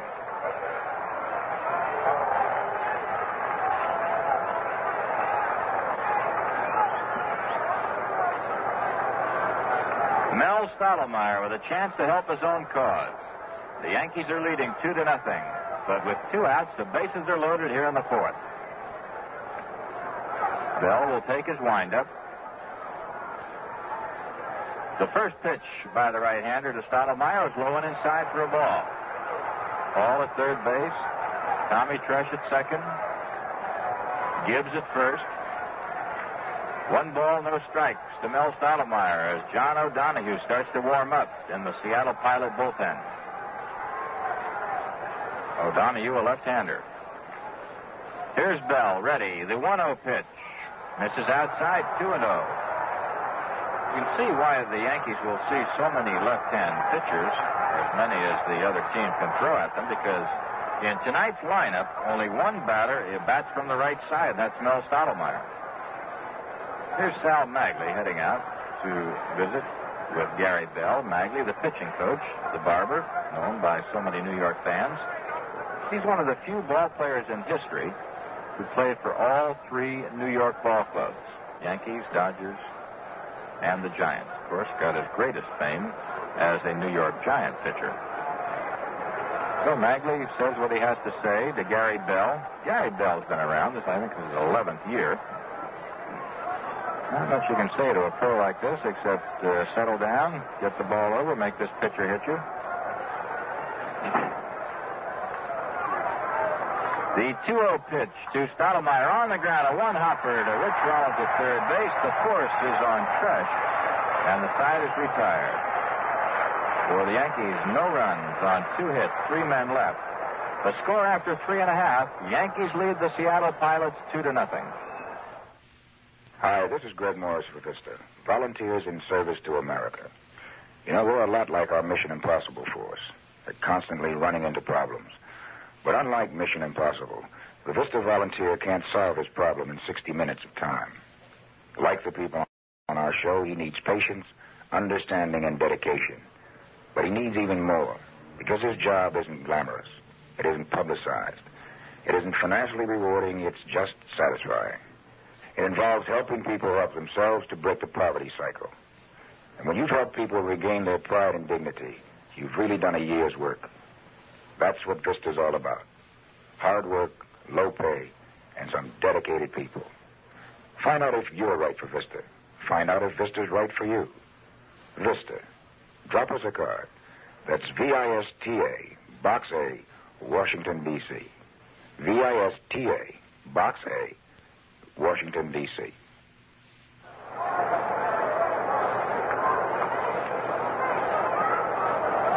Well, we have just a moment here, Stottlemyre completes his warm-up throws, and I'll use that moment to remind everybody, well, primarily moms and dads right now, because I imagine the youngsters, most of them tucked away. But Mom and Dad, remember, it's a big day for the youngsters. Sunday, May 25th at Yankee Stadium, because that will be Ball Day. Every boy and girl, 14 years of age and under, accompanied by an adult, will receive a free baseball, courtesy of the Yankees. And you get 2 games for the price of 1 there, too. The Minnesota Twins in for a doubleheader. So we'll see all the youngsters on Ball Day, Sunday, May 25th at the stadium. Right now, Frank, it's Mel Stottlemyre going up against Don Mincher, Wayne Comer, and Rich Rollins. Moving into the bottom of the 4th inning. Yankees leading the Pilots 2-0. Stottlemyre's first pitch to Mincher. He attempts to bunt and misses strike 1. That's something you don't see this big guy do too often. Mincher had a scratch single in the second inning. He's 1 for 1. Don came into the ball game batting at .232. 7 home runs, 17 RBIs. He came up there, Jerry, and saw that double outfield the Yankees have thrown up. Tresh and Clark way back there. All right, Stottlemyre to Mincher. Takes it low. 1-1. This big guy, this was in 10th inning on Sunday, hit a home run to win the ball game for the Pilots against the Senators, 6-5. Mincher waiting. Stottlemyre ready. The 1-1 delivery is low. 2 balls and a strike. It's nice to see, Jerry, that a fellow like Don Mincher apparently has recovered from a rather serious beating he took last year early in the season. Sometimes ball players never get over those things, as we all know. Others just bounce back as though nothing ever happened. The 2-1 pitch by Mel is low and inside. Took a little off his curveball for 3-1. The Pilots are trying to win their 5th straight. And the Yankees are trying to stop a 5-game slide. They've lost 5 in a row. They won their first one against California, but they lost the next one at Anaheim, 3 in Oakland, and the one last night. Here's the 3-1 pitch. Mincher hits it on the ground. Clark to his left. Knocks it down. Can he recover? Not in time. Don Mincher gets a second infield hit to Horace Clark.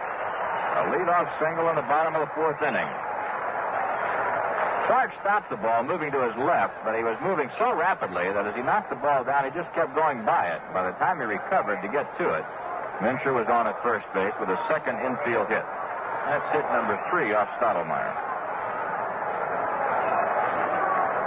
Now here's Wayne Comer. Hit into a forced play in the 2nd inning. Right-hand batter. Acquired from the Detroit Tigers. Batting at .254 right now. 3 homers, 11 RBIs. This fellow's not too big, but he can reach the seats. For those of you who may have just tuned in, the power alleys in right and left center, only 345 here at Sick's Stadium in Seattle. Stottlemyre to Comer. Slider misses outside for a ball.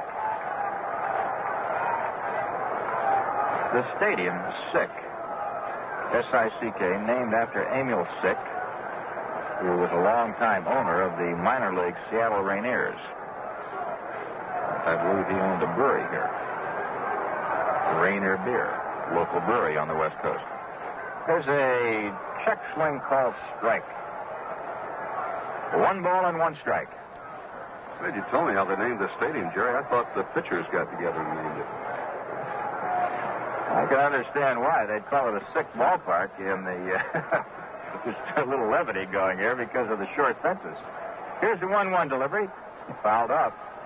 1 ball, 2 strikes. Jim Bouton, the ex-Yankee, came up with a great one the other day. He said that manager Joe Schultz won't even let the pitchers watch the other team take batting practice because it upsets them so. Just doesn't want them to see what happens in batting practice. Now, if you watch Pepitone in batting practice, he hit 4 in a row deep into the tiers in right field.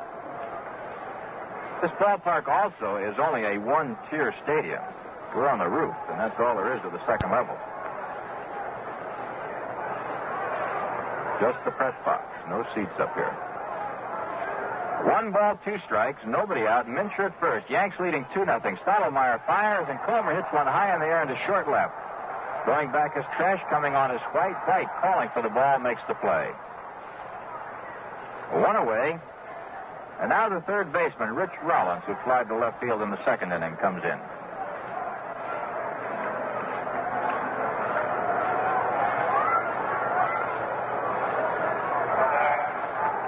began his big league career in 1962 with the Minnesota Twins. Stayed with them through last year, and now with the Seattle Pilots. Had a couple of big years, 298 and 307 in his first two major league years. Then tailed off to 249, 245, 245, 214. Right now, Rollins is batting at 218. Hits one on the ground into right field. Almost got Mincher heading around towards second. And Don stops at second base, but then goes on to third as the ball is bobbled by Bobby Mercer. And I believe Mercer will be charged with an error. Strange play. Mincher was almost hit by the ball, leaped over it, stopped at second base, and when Mercer bobbled the ball, kicked off to his left, Mincher continued on to third. That'll go as a hit and an error. Hit for Rollins, error, charge to Mercer. Runners at first and third. One down, and the batter coming on now is the catcher, Jerry McNerney, who had an infield single in the second inning. That's hit number 4 of Stottlemyre, and the only hit that got out of the infield.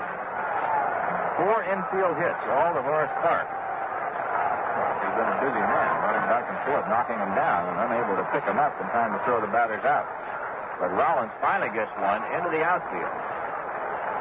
The runners are at first and third. Yankees are leading 2-0. We're in the last of the fourth, and here is Jerry McNerney. McNerney came into the ball game batting .286. Got 17 base hits now and 57 at-bats. There's a delay here. Something apparently happening at third base in a conversation between Frank Frasetti and Don Mincher. Now everything is okay, as whatever Frank had to say has been said. Ron Plaza coaches at first base for the Pilots. Mincher at third, Rollins at first. There's a ground ball just fouled on the left side past Jerry Kenney. Strike one. Pepitone is holding against Rollins. Kenny is back at third.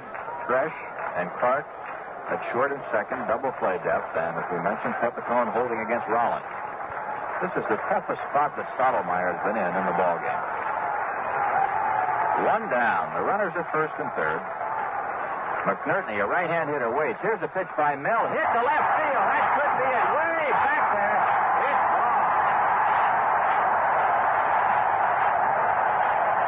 Jerry McNerney puts the Pilots out in front by a score of 3-2, and that is McNerney's first home run of the year. RBIs 11, 12, and 13. That went over the 345 mark by about 10 feet. Roy White standing at the fence trying to climb it, couldn't do anything about it, and just watched it sail away. So the Pilots take the lead here in the bottom of the fourth inning, 3-2. A 3-run shot by Jerry McNerney, his first home run of the year. Now here's Ray Oyler, the shortstop, who bounced to third in the second.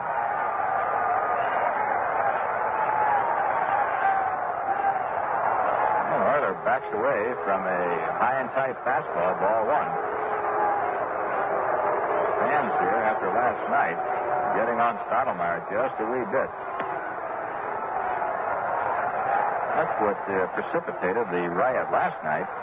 When Pat knocked Mercer down, and Mercer barreled into Oyler, and everything broke loose. Here's the 1-0 pitch by Mel to Oyler. In there, 1-1. I asked Mel Stottlemyre if he was a little bit tense with his family here and all the friends from Grandview and Mapton, and he said, well, he would be before the game started, as he was at that time, but he said, once I throw the first pitch, it's absolutely out of my mind. Fastball misses outside to Oyler. 2 balls and a strike. Pilots countering with 3 here in the fourth, lead 3-2. The 2-1 pitch, bunted by Oyler down the first base side foul. I think Stottlemyre is nervous with his family here, Jerry. How about Jake Gibbs? I think his Army First Sergeant is here tonight. Doesn't make anybody nervous, in or out of the service. Those Army First Sergeants, wonderful people, but they're tough on the young recruits. The 2-2 pitch to Oyler by Stottlemyre misses high for a full count. And that was zipping right along. into the fourth inning. An infield single by Mincher, single by Rollins, and a home run by McNerney. And the Pilots have taken the lead 3-2. Both teams have 5 base hits. Mel fires. A 3-2 pitch fouled off the shin guard of Jake Gibbs. It's 3-2 as it holds. Totally dark out here now. Just turned that way about 20 minutes ago. The land of the midnight sun when you get up this north, this far north. The 3-2 pitch, Euler hit on the fist of the shortstop, Tommy Tresh. He waits for it, makes the play. 2 out. Now Gary Bell, the pitcher who walked in the third inning, stepping in.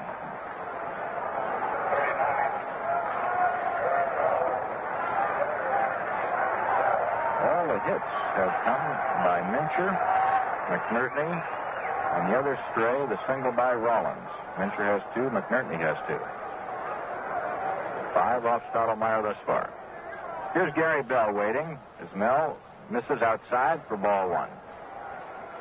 Gary Bell has 2 hits in 11 at-bats, batting at 182. Mel again fires low and misses. 2 balls and no strikes. Stottlemyre won his first 5 ball games and then dropped his last 2. Has a record of 5-2 right now, and no record against the Seattle Pilots, this being his first outing against this ball club ever. Mel with a major league mark of 82-61. Bell waits as Stottlemyre fires, and Gary swings and misses. 2 balls and a strike. Gary Bell's been around a long time, as we told you, and he's won 120 and lost 114. His record against the Yankees' lifetime is 12-13. 1-3 so far this year. Bell takes high. 3 balls and 1 strike. 2 outs, 3 runs in. Pilots leading the Yankees 3-2, last of the 4th. Big crowd on hand. Looks to be a capacity house. Mel ready. The 3-1 pitch on the way to Bell. He misses for ball 4, and Stottlemyre, strangely enough, has walked only 2 batters. Both times it's been Gary Bell has 2 hits in 11 at-bats, batting at 182. Mel again fires low and misses. 2 balls and no strikes. Stottlemyre won his first 5 ball games and then dropped his last 2. Has a record of 5-2 right now, and no record against the Seattle Pilots, this being his first outing against this ball club ever. Mel with a major league mark of 82-61. Bell waits as Stottlemyre fires, and Gary swings and misses. 2 balls and a strike. Gary Bell's been around a long time, as we told you, and he's won 120 and lost 114. His record against the Yankees' lifetime is 12-13. 1-3 so far this year. Bell takes high. 3 balls and 1 strike. 2 outs, 3 runs in. Pilots leading the Yankees 3-2, last of the 4th. Big crowd on hand. Looks to be a capacity house. Mel ready. The 3-1 pitch on the way to Bell. He misses for ball 4, and Stottlemyre, strangely enough, has walked only 2 batters. Both times it's been Gary Bell in the 3rd and again on the 4th. Bell has struck out a pair, and the man coming to the plate right now is the guy he got twice in the 1st and the 3rd innings, Tommy Harper. Harper leads the major leagues in stolen bases with 18. Now Gibbs is out talking to Stottlemyre as Mel trying to regain the composure that he seems to have at all times, and suddenly lost when he walked Gary Bell. Tommy Harper, uniform number 21, playing second base for the Pilots. 2 down at first base, Gary Bell. Mel Stottlemyre and the Yankees trailing by a run, 3-2. The first pitch by Mel, 1 hopper back to Stottlemyre. He has it. Walks over to Pepitone, fires to Joe in time, and the side is retired. Mel took about 3 steps toward Pepitone before throwing the ball. For the Pilots, 3 runs on 3 base hits, 1 Yankee error, 1 man left. The score after 4 innings of play, Pilots 3 and the Yankees 2.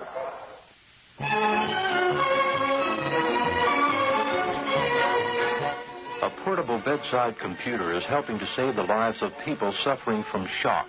The development of the shock cart was made possible by grant support from the NIH National Heart Institute. This device enables physicians to get important medical data needed for the proper treatment of patients in various stages of shock.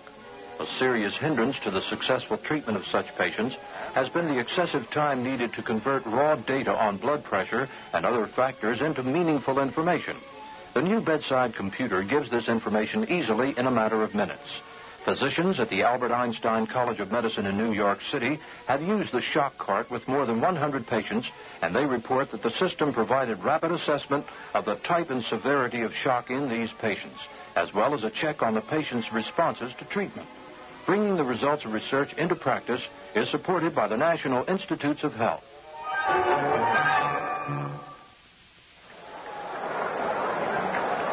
Top of the Yankee batting order, Horace Clarke, followed by Jerry Kenney and Bobby Mercer, coming on to face Gary Bell. Pilots leading the Yankees 3-2 as we go into the 5th. Both starting pitchers, Bell and Stottlemyre, still in there. The first pitch by Bell to Clarke, hit into center field. Way back there, moving on it, and under it is Wayne Comer. Reaching up, he's got it for the first out. 1 pitch, 1 down here in the 5th for the Yanks. Clarke is 1 for 3 now as Jerry Kenney moves in. Kenney singled to left, stole second, but didn't have to worry about getting home when Mercer popped his 10th of the year into the right field seats. Home runs accounting for all the scoring. A 2-run shot by the Yankees' Bobby Mercer, a 3-run shot by the Pilots' Jerry McNerney. Kenney in his other at-bat bounced into a double play. Bunts this one to Bell. On the mound, fires to Mincher, 2 down. 2 pitches, 2 outs. The ball was bunted too hard and right to Gary Bell. Play going 1-3, pitcher to first. Now here's Bobby Mercer. Hit the 2-run homer in the first inning, struck out in the 3rd. After that skirmish last night, you can hear the fans getting on Bobby just a little bit. 2 down, nobody on. Bell into the windup. The pitch to Mercer is outside for a ball.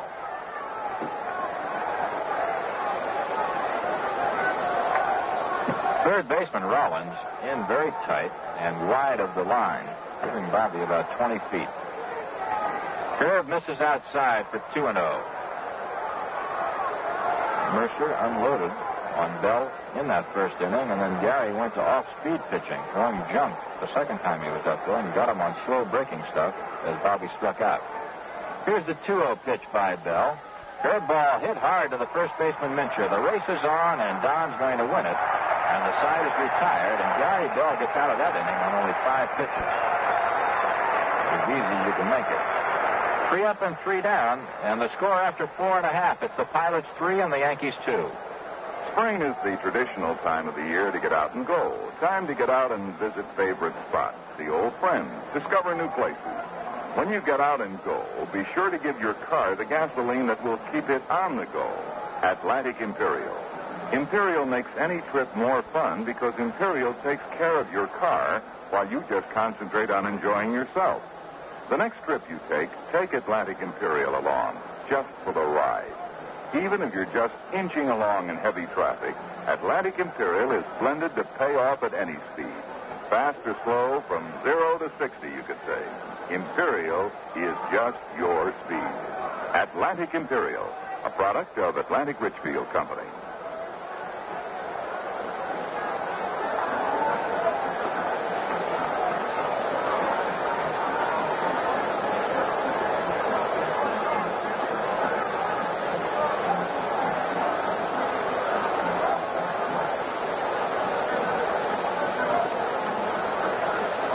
You know, you can have a lot more fun out of the games you see at Yankee Stadium if you keep score. And the Yankees provide a scorecard for you at the stadium. It's just 25 cents. And on doubleheader days, you get a free insert sheet, so you have scorecards for both games.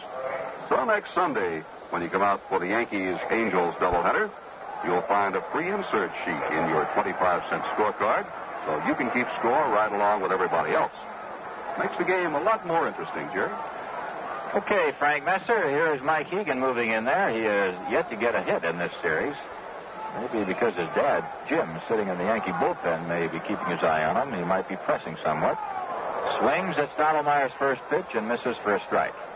Egan was batting .324 last night, and then went 0 for 4. His record now is .308. He's 0 for 2 in this game, so he is sliding toward the 300 mark. If he doesn't get anything tonight, he'll go under it. Egan fouls this one off on the left side. No balls, 2 strikes. The ball kicked off the railing just to our left, almost went back on the top of Egan's head. He was looking up at it. Fortunately, otherwise he could have been conked. No balls and 2 strikes. Pilots leading the Yankees in the bottom of the 5th, 3-2. Both teams with 5 hits. The Yankees have made 1 error. The error did not really have anything to do with the scoring. Just advanced a runner an extra base. There's a drive to left field. Coming on is Roy White. He's waiting for it and has it. He can hit the ball well, but White standing right there. Mike Egan now 0 for 3. And here's Tommy Davis, who's 0 for 2. And what a job Davis did last night. Davis, with the bases loaded, drilled a double to score 3 men. And then with another double, drove in another run. He had 4 big ones last night.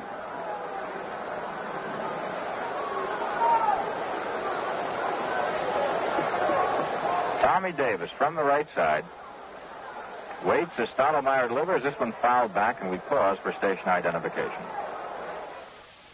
This is Jerry Ducey. Dial Nightline any weeknight, and I'll be listening on WGY Schenectady.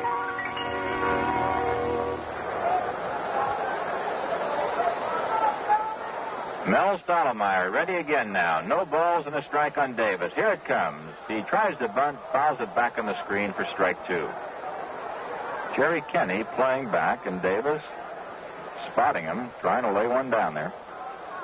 Don't you think these Major League ball players don't know a thing or two? They know who the guys are who don't have a great deal of experience in a position. They've bunted a lot on Bobby Mercer this spring, and with Kenney in there, and he's playing deep, Davis trying to lay one down there. They know. They talk about it. Spread the information. Here's a 2-strike delivery in the dirt. A ball and 2 strikes. And it works the same for the Yankees against the opposition.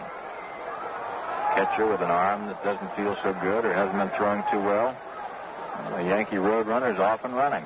Or a pitcher that doesn't hold a man on, they take off. Here's the 1-2 pitch to Tommy Davis. He misses outside to Stottlemyre, and it's 2 balls and 2 strikes.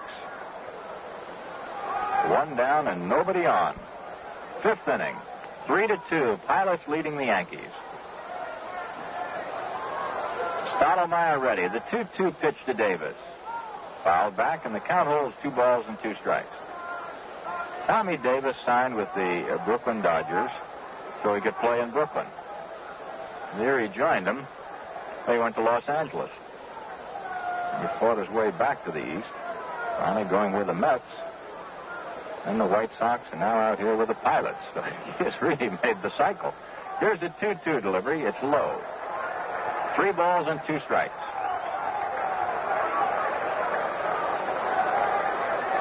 A full count. 1 out. Davis had that severe ankle break. And as Frank Messer said, he has never been the same. The payoff pitch to Tommy, hit on the ground to the shortstop trash. He's got it.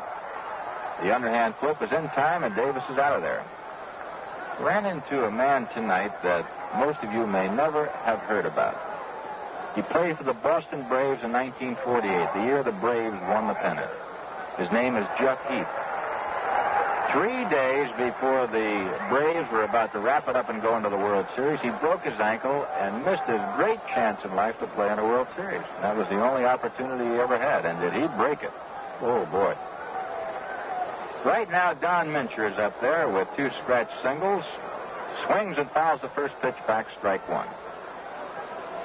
That Boston Braves ball club in those days had Sane, Spawn as the pitchers, Vern Bickford, the other guy, the right-hander. Alvin Dark, Eddie Stanky. Quite a ball club. They lost in the series to the Cleveland Indians. Here's the one-strike pitch now to Mincher. A check swing foul on the left side. Strike two. I bring that up because Jeff Heath literally had his major league career ended. It looked as though the leg almost was separated from the bone. It was one of the most vicious-looking pictures you've ever seen. Some of you may remember it many, many years ago. No balls, 2 strikes, 2 outs. Mincher waiting. Stottlemyre throws one in the dirt. Scooped up by Gibbs. A ball and 2 strikes. Pilots are leading 3-2. Mercer's 2-run homer in the first put the Yankees ahead, but McNertney's 3-run shot in the fourth put the Pilots out in front. Now the 1-2 delivery to Mincher. Backs him away, 2-2.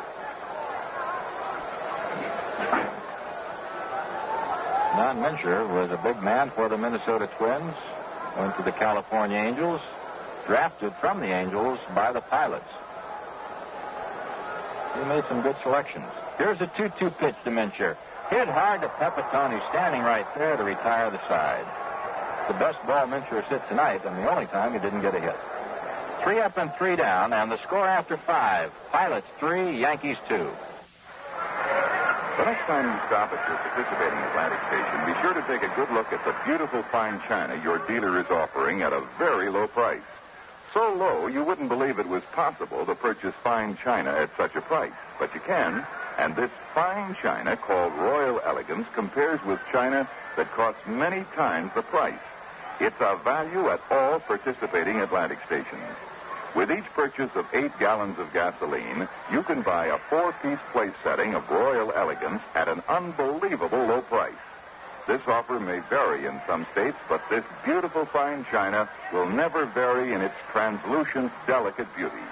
Each place setting consists of a cup and saucer, dinner plate, and bread and butter plate.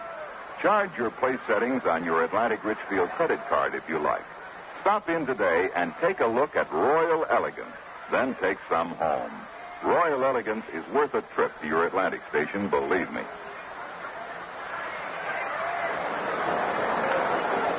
Well, Frank Messer, the ground crew with the little cart out there, manicuring the infield, getting things organized as we go into the 6th inning. It'll be a while. They've got 4 men working, one with a sort of a rake at each base, and then one fellow with a great big sort of a piece of tarpaulin that he drags around behind this little cart, and he's got about 2 more sweeps to make before we're ready.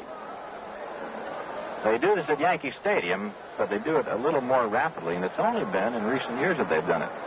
Here's a little note I read in the paper, and I didn't know this.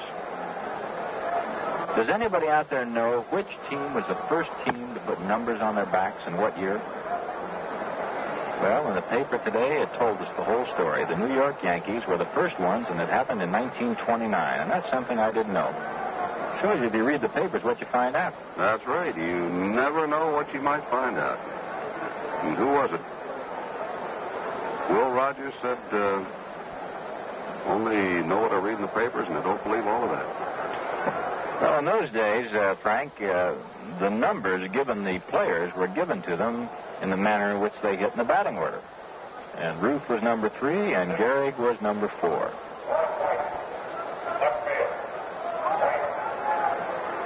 So the Yankees trailing by a run as we go into the top of the 6th inning. It's a 3-2 ball game. Roy White, the number 4 man, moving in. He'll be followed by Pepitone and Hall. Somebody left a gate in the center field fence open, and the center fielder, Wayne Comer, has to go out there and close it.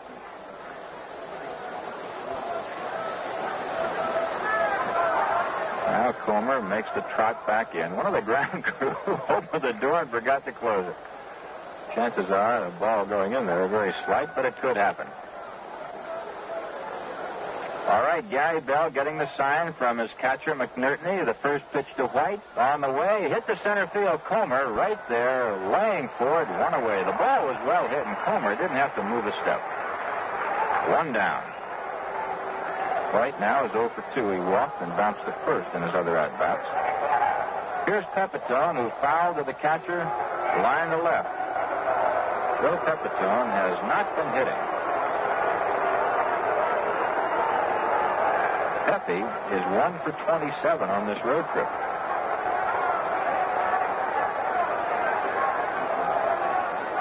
Here's the guy the Yankees have got to have with that bat to move along. There's a high pop on the left side. Coming for it, the third baseman Rollins, the catcher McNerney. Nobody can get to it. In case you weren't with us last night, the left field corner of 6 Stadium here in Seattle is totally out of our view, and also a part of the stadium just under us. We have to stand up and lean over to see whether or not the catcher or the third baseman gets to those pop-ups. Down the left field line, we just have to watch the pitcher to find out if the ball's been caught. We actually cannot see the left field corner. The one-strike pitch to Pepe. Two-hopper to the first baseman Mincher. The underhand flip to Bell is in time. 2 up and 2 down. Gary Bell has retired the last 6 men he's faced. At the last man, Stottlemyre in the 4th inning. 3 up and 3 down in the 5th, and the first 2 here in the 6th. Here's Jimmy Hall, always a dangerous batter. Fly to left, single to center. Hall came into the ball game hitting an even .250. As the Yankees doing much better. He came to the Yankees from the Indians 0 for 10. Jimmy takes a strike. Hall set a record for most home runs by a left-hand batter as a rookie, with 33 when he was with the Twins. He beat Ted Williams' record. Ted had 31. The one-strike pitch to Jimmy Hall. Outside, 1-1. It's a good thing he had the 33 because Tony Oliva, as a rookie the next season, a left-hand batter, hit 32. The Red Sox came up with 2 in the 8th to move out in front of Oakland 4-3. The Red Sox showing surprising strength. Yes, Strzemski hit 1, his 8th. There's a high drive, right field, near the barrier. Mike Hegan at the wall makes the play. Jimmy Hall in a bid for a home run fell short by about 8 feet. 3 up and 3 down for the Yanks, and the score after 5.5. Pilots 3, Yankees 2. Bat Day and Father's Day. Boy, what a... For a gorgeous gladiolus display in your own garden, plan ahead and plant your gladiolus bulbs this spring at low money-saving prices from the Michigan Bulb Company. Order now, get a rainbow mix assortment of 60 gladiolus bulbs imported from Holland, only $1.69. These healthy, medium planting stock bulbs come in a variety of blazing colors, guaranteed blooming this summer and many years thereafter, or replacement free up to 5 years. Mail your order now. Send no money, just your name and address to Glad's, WGY, Schenectady, New York. Your 60 gladiolus bulbs will be shipped for planting this spring. On arrival, pay postman $1.69 plus COD. You must be satisfied or return within 10 days for purchase price refund. Act now. Receive 3 imported Dutch Peacock Orchid bulbs free. Write to Glad's, WGY, Schenectady, New York.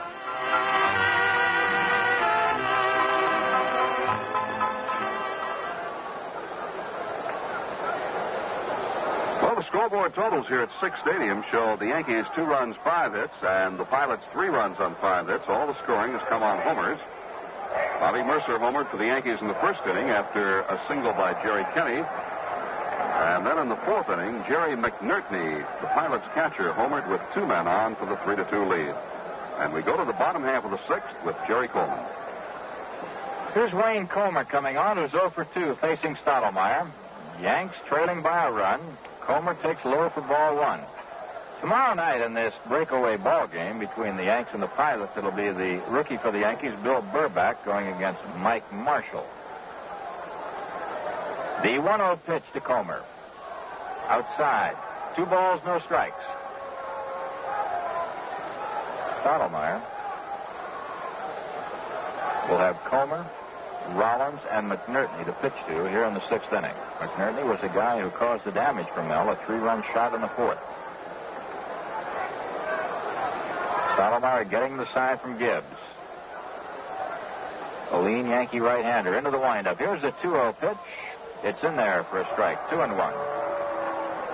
The Yankees have lost 5 straight and 12 of their last 13. But there's a bright side to their record, which right now is 12-20. If they split in the next 2 ball games, Stottlemyre to Comer, it's low, 3-1. They'll have a record of 13-21 in 34 ball games. And that will match exactly their record at the same time last year. The Yankees came on very strong in the second half. Manager Ralph Houk is looking for this club to pick up again this season. Comer takes a strike. 3-2, a full count. The Yankees return to the stadium Friday night against the California Angels for that weekend set. Saturday afternoon, Ladies' Day, and a doubleheader on Sunday. Stottlemyre, the payoff pitch to Comer. Here it comes, and Wayne swings and misses strike 3. Third strikeout for Stottlemyre. He got Harper twice, and now Comer here in the 6th to lead off the inning. 1 away, here's Rich Rollins. Rollins fly to left, single to right.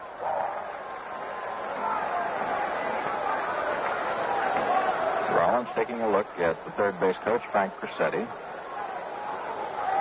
Pilots 3, Yankees 2. Last half of the 6th. Both teams with 5 base hits. Stottlemyre, the sign from Gibbs. Ready, delivers, ground ball foul on the left side. Strike 1. This Rich Rollins, a few years back when he was in his heyday and at his peak with the Twins, every time he came to the Yankee Stadium, managed to hit a home run or two. Well, he really just broke our backs there. Then suddenly, Rollins ran into some tough days and lost his job as a starter. Harmon Killebrew came on and took it away from him for a while. Rollins, as I recall, Jerry came up with a bad knee a few years ago, and I think that paralleled his slump. He was on the American League All-Star team.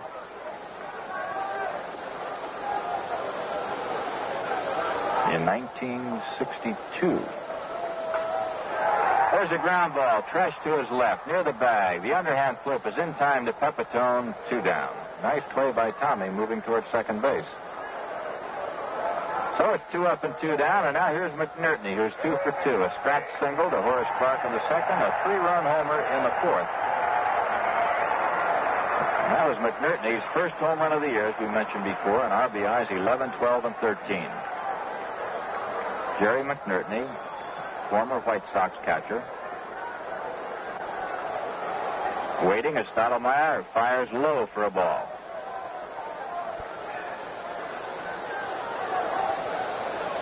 Roy White, the left fielder, is almost at the warning track. Stottlemyre to McNertney. Curve misses outside. 2-0. Well, being careful with this guy. He pumped one over the 345 sign. Not too much over it, but enough. Roy White was right there, as we mentioned, trying to climb the wall and couldn't get any farther. Stottlemyre, the 2-0 pitch on the way. McNertney hits it on the ground in the hole. Tresh has it. The throw is in plenty of time, and the side is retired. So it's 3 up and 3 down. The score after 6 full innings of play. Pilots 3 and the Yankees 2. And now let's take a quick look. First of all, allow me to express my thanks and my gratitude for the careful and conscientious work that I have found in your news service and in all of your broadcasts. I've listened for a long time and regularly to your programs. What good luck it is that you exist. Otherwise, we'd have to live completely misguided, hearing only hackneyed cliches about the world. For my part, your best program is the news, but I also like very much your science, cultural, and farm programs. I can assure you that a major part of Hungarian youth enjoys listening to Teenager Party. Of course, we listen to the news before and after. This letter is one of hundreds Radio Free Europe receives from young people who look to RFE for uncensored news. To listeners in East Europe, Radio Free Europe is the in sound from outside. For facts about RFE in East Europe, write Radio Free Europe, Box 1969, Mount Vernon, New York. Pilots 3, the Yankees 2 as we go into the 7th. And now to carry you along and down to the wire, here's Frank Messer. All right, Jerry Coleman, thank you very much. And in the 7th inning, the bottom third of the batting order for the Yankees, Tom Tresh, Jake Gibbs, and the pitcher, Mel Stottlemyre. Tresh tonight has gone 1 for 2. He tried to bunt himself on in the 2nd inning. He was thrown out by Bell, the pitcher. Then he beat out an infield hit to the second baseman Harper in the 4th. Mincher plays him down the line and deep at first base. Shortstop Ray Order swung well around toward the bag. Harper midway between first and second. Breaking pitch misses. Ball 1. Outfield bunches toward the middle. They give up both foul lines to Tresh, figuring if he hits the outfield, it'll be pretty much straight away. Gary Bell has retired 7 in a row since walking Gibbs in the 4th. Right-hander winds and deals. Tresh takes high and outside. 2 balls and no strikes.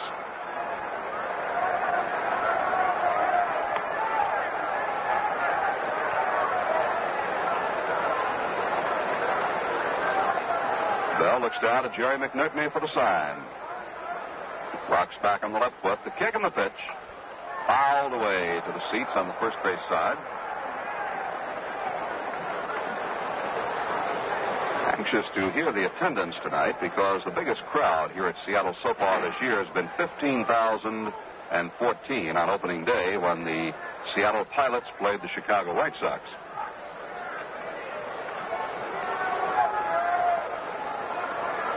Bell to the windup, 2-1 pitch to Tresh. Tommy swings and misses, swung himself right out from under his helmet and cap.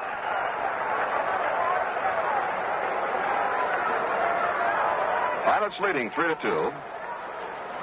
Mercer, a 2-run homer for the Yankees in the 1st, and McNerney, a 3-run homer for the Pilots in the 4th.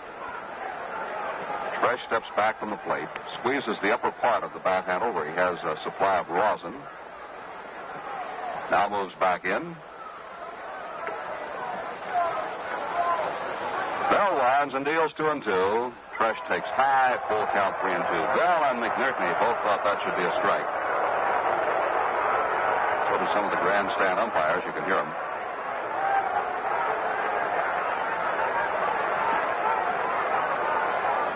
So we'll have a payoff pitch to Tresh.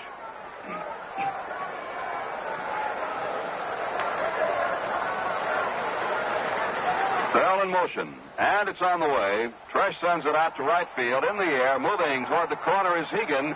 In foul territory, he makes the catch just in front of the rolled-up tarpaulin down in the far right field foul corner. So Tresh is retired on a foul fly to Hegan. Jake Gibbs steps in. Jake has walked twice tonight. Gary Bell has given up 3 walks, the 2 to Gibbs and 1 to Roy White in the 1st inning.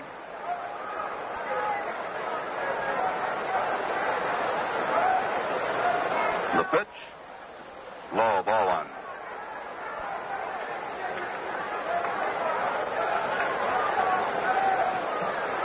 Pilots leading 3-2. Top of inning number 7. 1 out, nobody on for the Yankees. Bell to Jake Gibbs. Swung on, drive onto right field, deep. Hegan back to the fence, has room, makes the catch right at the wall.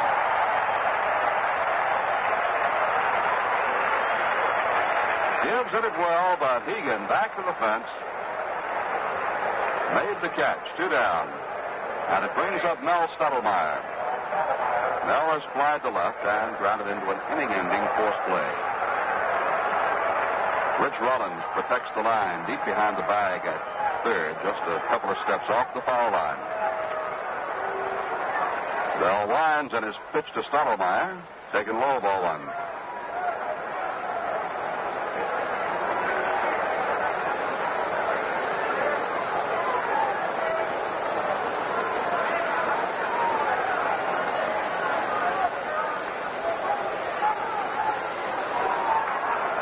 Ball 2 down low, dug out of the dirt by McNerney. 2 balls and no strikes. Gary Bell wandering around off the skin part of the mound, rubbing up a new baseball.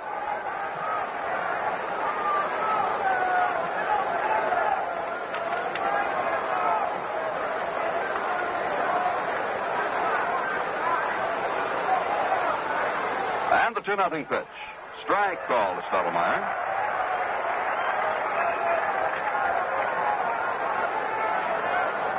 Two balls, one strike. 2 outs and nobody on.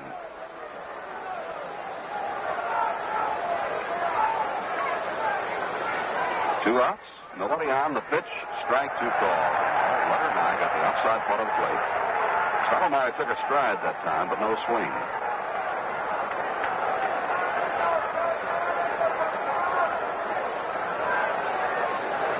Bell is now retired 9 in a row.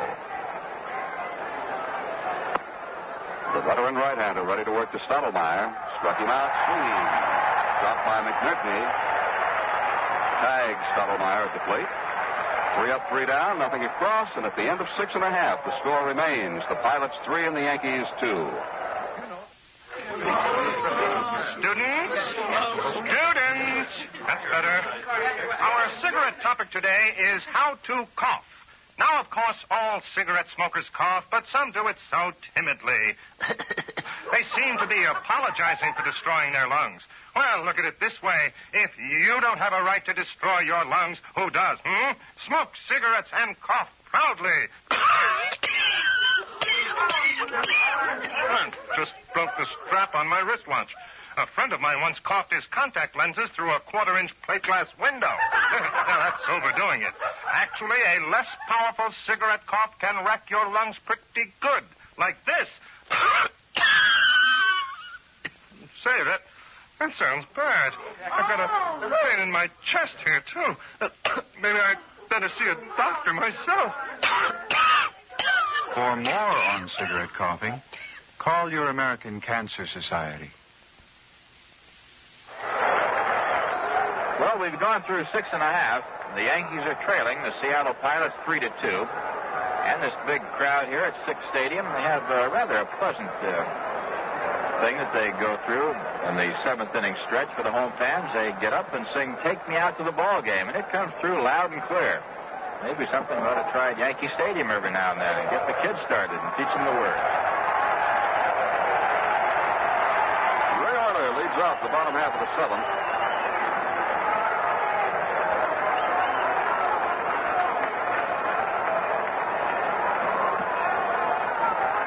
Euler is over 2, grounded out to Kenny at third and popped to the shortstop, Tom Tresh. Kenny has played flawlessly at third base so far. The pitch. Euler checks his swing, takes a strike. Kenny has handled, 1, 2, 3 chances at third base.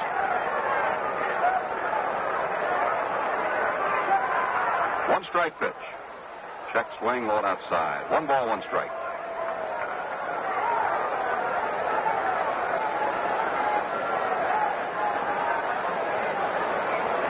Kenny playing even with the bag against Euler.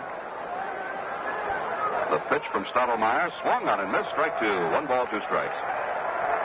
Pilots leading 3-2, bottom half of inning number 7. Frank, the A's have edged ahead of the Boston Red Sox with 2 runs in the bottom of the 8th. It's now a 5-4 ball game. A real battle going on down there. Wonder how that infield's holding up. 1-2 pitch. Check swing, it's low. 2 balls, 2 strikes.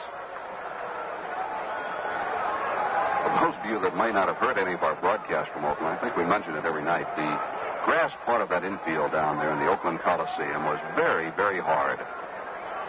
And the dirt part of the infield was quite soft, except for the running track. Hank Bauer had the grounds crew roll down hard at the edge of the infield grass to give, Campaneris primarily running space. 2-2 pitch. In the dirt. Full count, 3-2.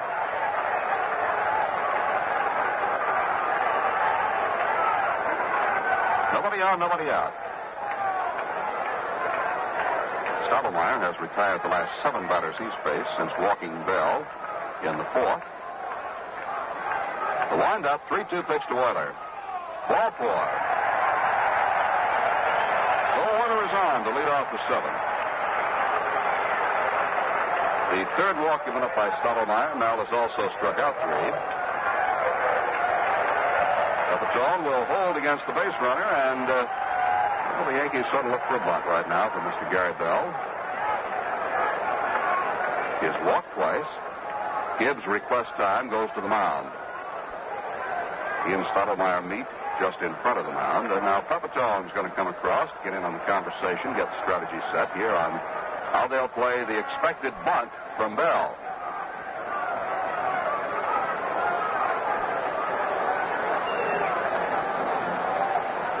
Out in center field, Jimmy Hall has come in very shallow.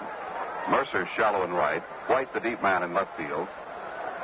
Fresh and Clark in about halfway. Here's the pitch. Bell bunts it on the ground towards Stottlemyre. Mel picks it up, drops it, throws to first in time. Stottlemyre wanted to start the double play. He wanted to throw to second base on that one and couldn't find the handle. He was just a little too eager to throw that ball back to second and dropped it. So Bell will be credited with a sacrifice. He is out. Stottlemyre to Pepitone, and here's Tommy Harper.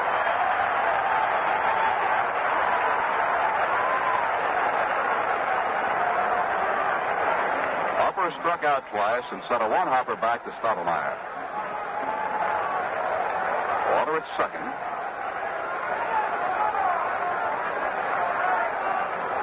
Here's the man the Seattle fans want to see get on base. Tommy Harper, who has 18 stolen bases. He's a right-hand hitter. The first pitch to him, low outside, ball one. Kenny about a step behind the bag and fairly wide of the line at third. Tresh shaded over toward the bag at second, and so is Clark. Pepitone wide and deep at first base. The outfield bunches toward center. On a pretty fair lead at second, Stottlemyre gives him a look. Deals the plate. Low outside again, and Gibbs on his knees for it. 2 balls and no strikes to Tommy Harper. And with that pitch, a wave goes out to the bullpen from pitching coach Jim Turner. And the Jackets come off. Lindy McDaniel will begin warming up. 2 balls, no strikes to Harper. Pilots leading 3-2.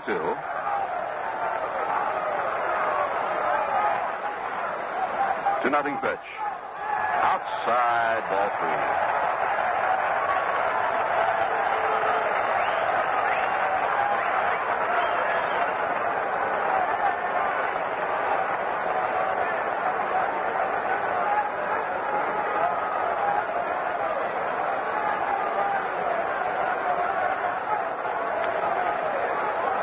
Daniel given a hurry-up call. He's throwing hard to start with out there. 3-0 pitch. Strike called.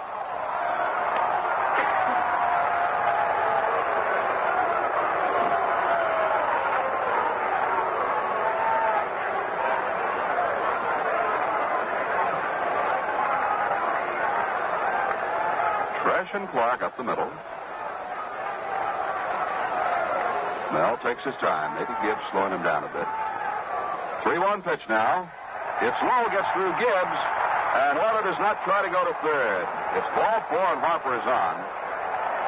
Water, I don't think, realized that ball got as far past Gibbs as it did. He could have gone down to third base. Right now, on New York Yankee baseball, we pause for station identification. Join me, Harry Downey, weekdays 10 to 11:30 a.m. and 3 to 6 p.m. here on WGY 810 on your dial, Schenectady.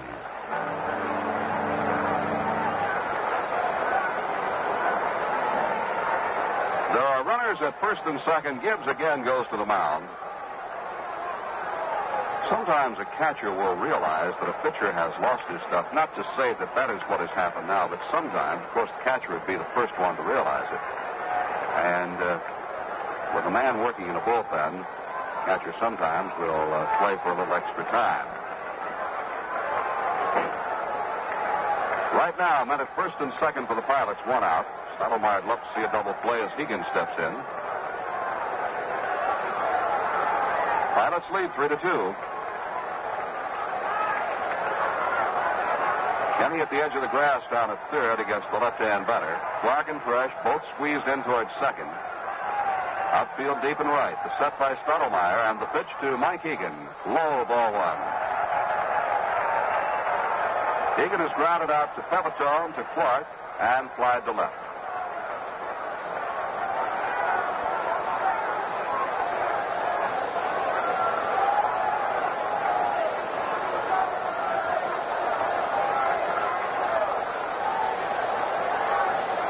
Mel comes set below the letters.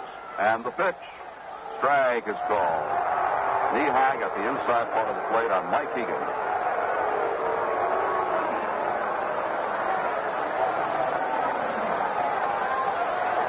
We're quoting the paper today from Mike Egan. Somebody asked him what he was doing when the fight broke out last night. Well, I was looking for Dad.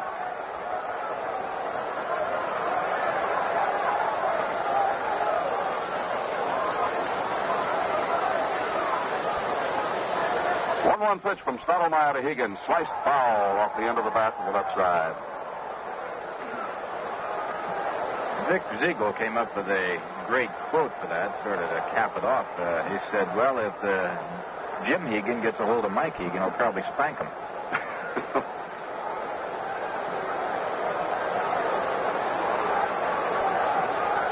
Water at second, Harper at first.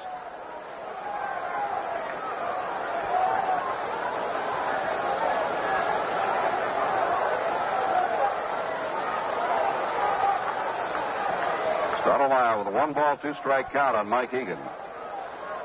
Working very deliberately now. Sets and throws, and there's a line drive out into left center field, maybe a tweener. White cuts it off in the alley.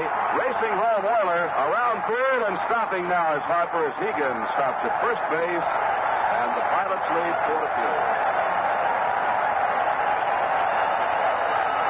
That brings Ralph Houk out of the dugout. Egan lacing one up the alley in left center. Only Roy White's tremendous speed cut that ball off in the alley and kept a second run from scoring and kept Egan from going at least to second and possibly to third. That ball was well hit. Houk at the mound with Stottlemyre. Egan's 15th run batted in of the season. His first hit tonight. And Houk has signaled the bullpen he wants Lindy McDaniel. So Mel Stottlemyre will leave here in the 7th inning. He's pitched 6 1/3. Allowed to this point of the ball game 4 runs on 6 base hits, walked 4 and struck out 3. The runners are his responsibility, and they're at the corners. Harper at third and Egan at first.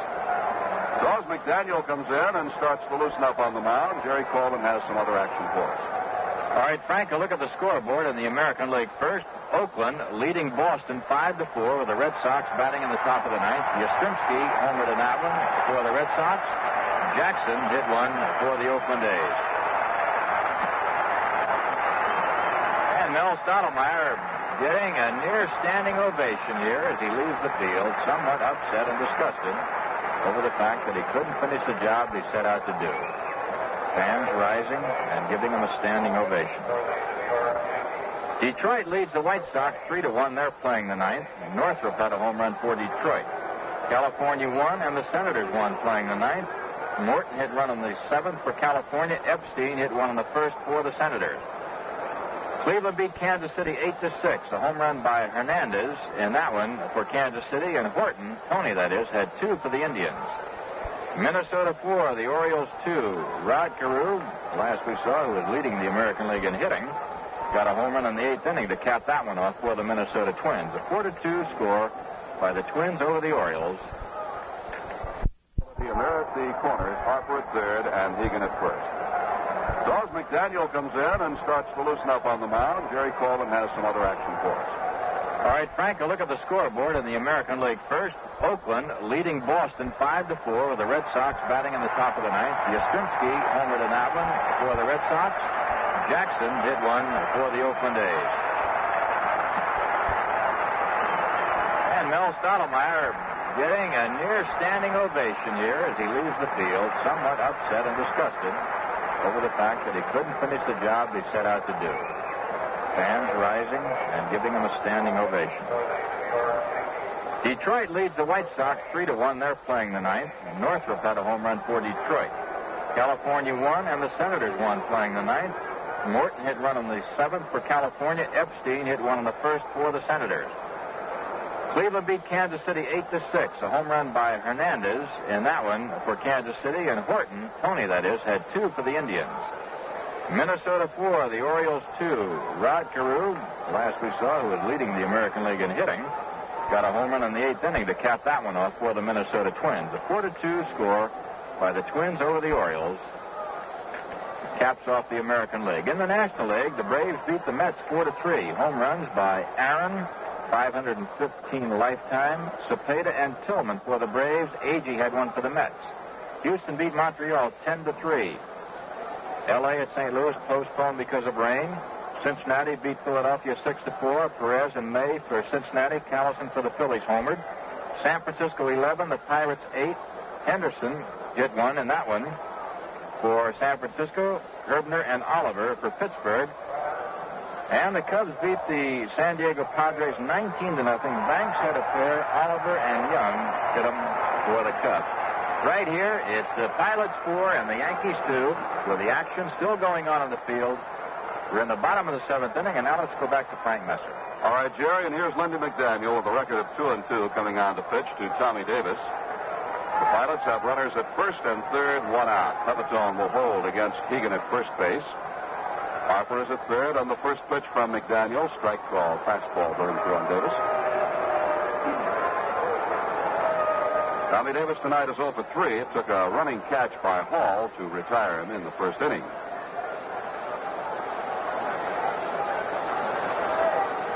Lindy McDaniel is in his 11th game in relief. The most games of any Yankee pitcher. Tall right-hander. Kicks and throws, and he is low to Tommy Davis. 1 ball, 1 strike.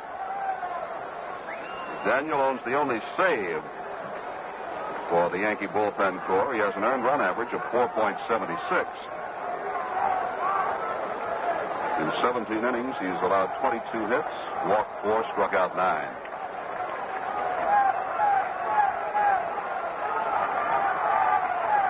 One ball, 1 strike, 1 out. And then at first and third, the pitch. Check swing, and it's low. 2 balls and a strike.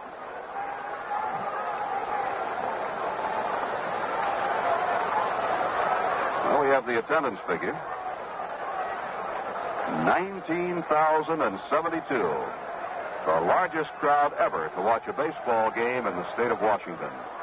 The old record here at Seattle was 15,014 opening day this year against Chicago. Quite a tribute to Mel Stottlemyre, the Yankees, and the Seattle Ball Club with 4 wins in a row. Here's the pitch to Davis. Bouncing ball over the head of the pitcher, McDaniel. Fresh tags. Keegan for the only out. The run scored. Tommy Davis reaches on a fielder's choice as Harper scores from third, and the Pilots now lead 5-2.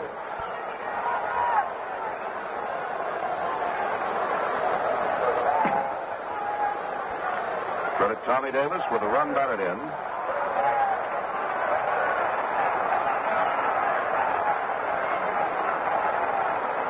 And now Don Mincher, the first baseman. Minch is 2 for 3 tonight, scored 1 run. Both his hits have been infield hits. Hit the ball suddenly in the 5th, and a line drive was caught by Pepitone. Heavy right now holding against Davis. There's a pitch low ball. Frank, a quick one just in. The Oakland A's have defeated the Boston Red Sox 5-4, so they maintain the pace with the Minnesota Twins. All right, Jerry, that's quite a ball game. Right here, it's 5-2, Seattle leading. Davis leads away from first. Mincher hits a high fly ball out into left field. Room for White. Few steps to his right, inner step, glove up, makes the catch, and the side is retired. But the Pilots come up with 2 runs on only 1 base hit. There were no Yankee errors and a man left. Ooh, those walks. At the end of 7, it's Seattle 5 and the Yankees 2. You know, it's vacation time for lots of people right about now. And to all of you who are going on camping trips or fishing trips, I'd like to suggest you make a little room in your gear for Peel's Real Draft Beer in aluminum cans.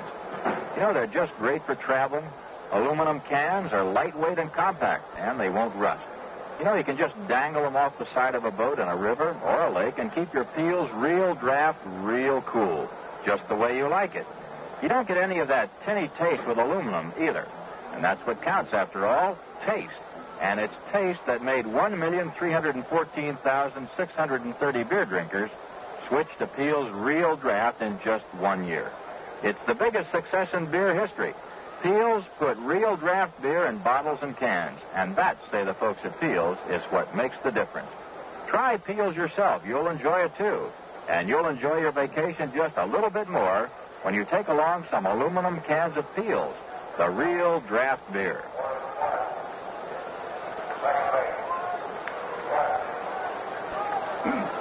The top of the batting order for the Yankees as we go to the eighth.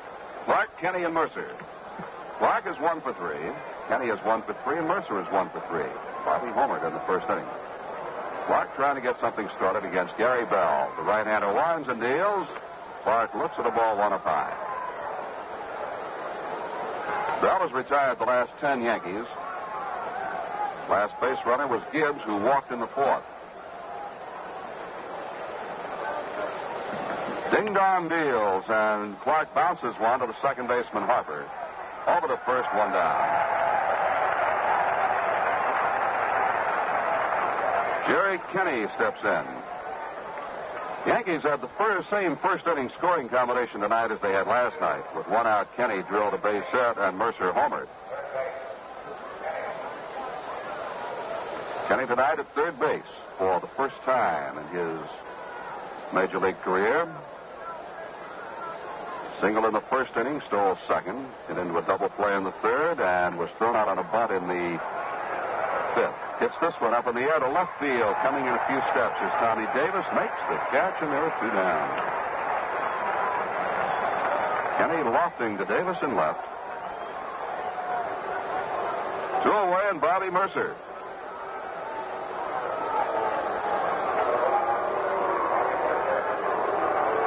Mercer still hearing from the Bluebirds.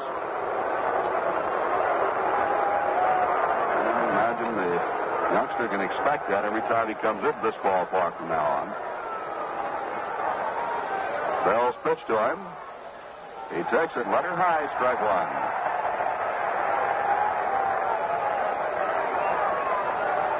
1. Fritz Peterson getting a little work in down in the Yankee bullpen. 1 strike pitch outside. Speed will start Friday night against the California Angels. He's just loosening up a little bit tonight.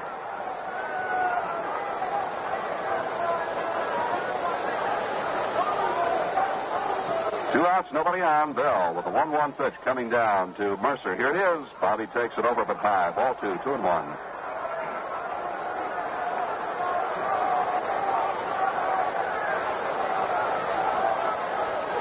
Mercer's home run in the first inning was his 10th of the year. Gave him 34 runs batted in. He takes this one a bit outside, and it is ball 3. Mercer thought it was ball 4. Started down to first base and tossed the bat away. But it's ball 3, a count of 3-1. And that gives fans a little more enjoyment of his expense.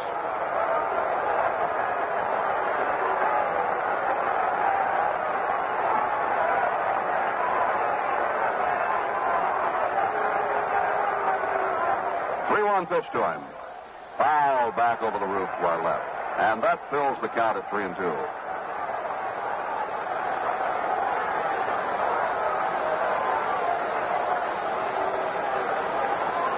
$19,072 in this ballpark tonight.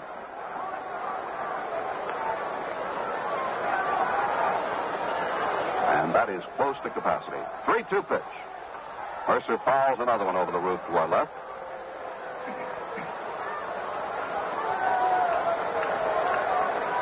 Gary Bell gets a new baseball, steps back off the skin of the pitcher's mound to rub it up.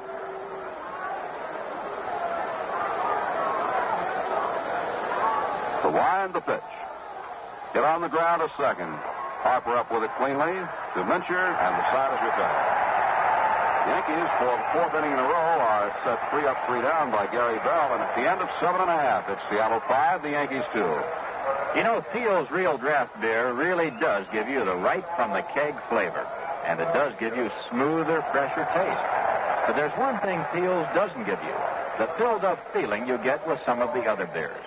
You know, there's nothing so refreshing these warm days as a good cold beer. But if your beer fills you up while it's cooling you down, well, who needs it? The great thing about Thiel's, it doesn't leave you with that filled-up feeling. And that's because Thiel's is real draft beer. Yes, Thiel's is putting real draft beer in bottles and cans. And that, the people at Thiel's believe, is what makes the difference. That's what convinces beer drinkers that Thiel's beer is better than their beer. It's smoother, fresher, and best of all, it's lighter. Thiel's won't leave you feeling filled up. So why not try Thiel's yourself? I know that you'll be convinced, too, that Thiel's Real Draft is better than your beer. Or should I say the beer that used to be your beer? Try Thiel's Real Draft Beer.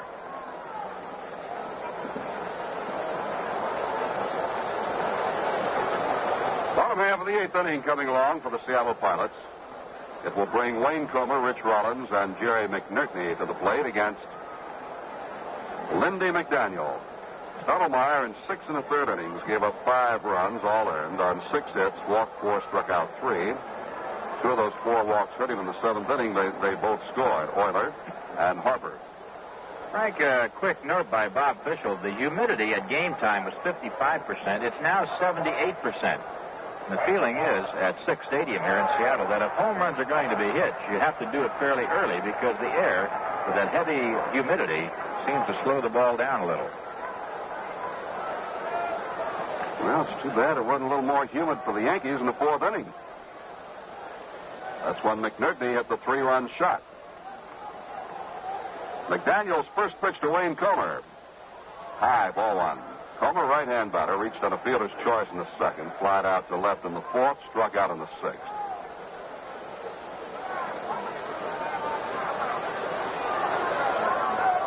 One ball and no strikes. Lindy steps back on the left foot to kick the pitch. Strike call. Letter high, got the outside part of the plate. A ball and a strike on Wayne Comer.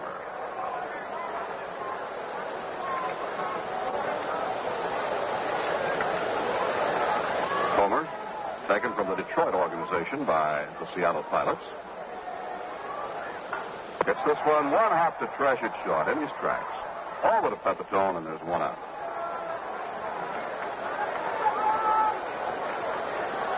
Rich Rollins now steps in. He's had 1 hit in 3 trips, and he was on base in the 4th inning when McNerney unloaded deep over the left field fence.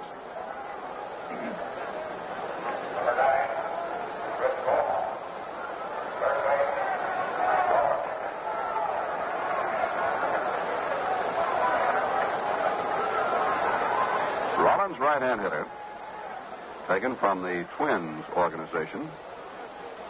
Takes a pitch downstairs, ball 1.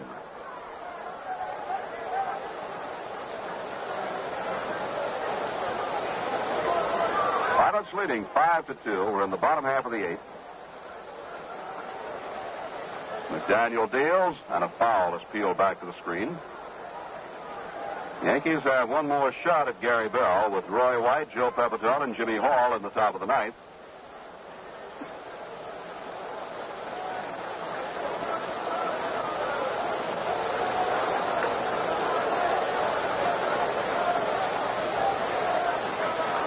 One pitch.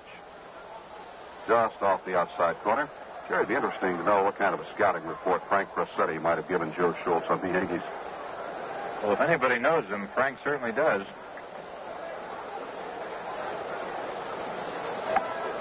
2-1 pitch. Swung on and missed, strike 2. Crow said he was very happy out here. He and his wife have an apartment about 5 minutes from the ballpark.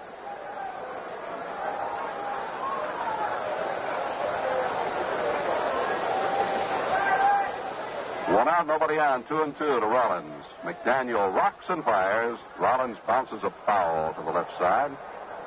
Kicks off something out of our view and back onto the playing field.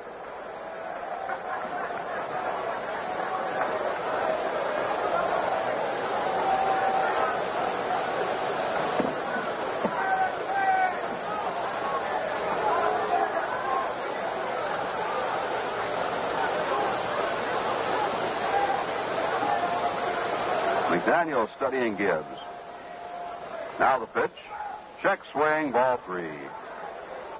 Full count on Rollins, 3-2. A lot of sailors here at the ballpark tonight as we glance around the stands from the naval base just a few miles from here.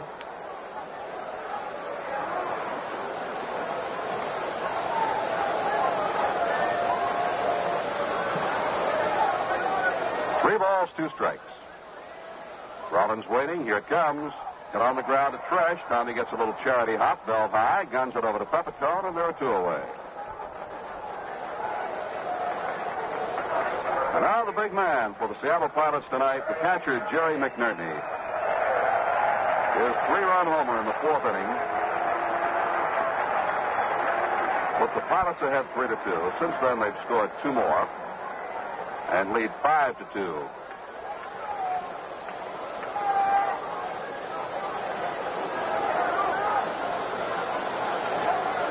McNerney, a right-hand hitter, came from the White Sox.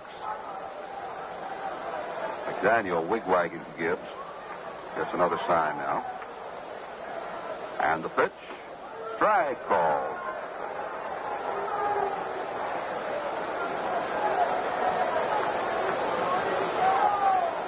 Lindy McDaniel, who did such a fine job for the Yankees over the second half of last year after he came in the trade for Bill Monbouquet. Delivering on 1. Swing and a miss by McNerney, strike 2.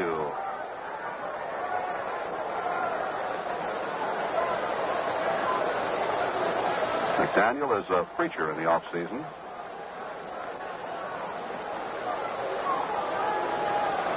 Also publishes a religious newspaper, which is widely read, especially among athletes. 0-2 pitch. Hit on the ground again to Tresh. Tommy's got a chance for 3 this inning, and he sends it over in time. The side is retired. 3 ground balls to Tresh at short. Nothing across for the Pilots, and at the end of 8, it's Seattle 5 and the Yankees 2. Thank you very much. Thank you very, very, very much. Thank you very much. Thank you very, very, very much. Robert Rappaport of Rockville Center says, I think Peel's Real Draft Beer is one of the finest beers that I've ever had. It's terrific. Thank you very, very, very much. Steve Stillman of Staten Island says, I just wanted to say that Peel's Real Draft Beer is very, very good. And I want to thank you for putting it out. Thank you very, very, very much. Bill Gratton of Brooklyn says, Peel's Real Draft is about the best beer I've ever tasted. It's smoother, creamier, and has greater body. Thank you very much. Thank you very, very, very, very, very, very, very, very much. Why have so many people been convinced that our beer is better than their beer? We think it's simple. Peel's has real draft beer in a can, and that's what makes the difference. Do us a favor. Try Peel's Real Draft. And when you're convinced, let us know. So we can say to you, Thank you very, very,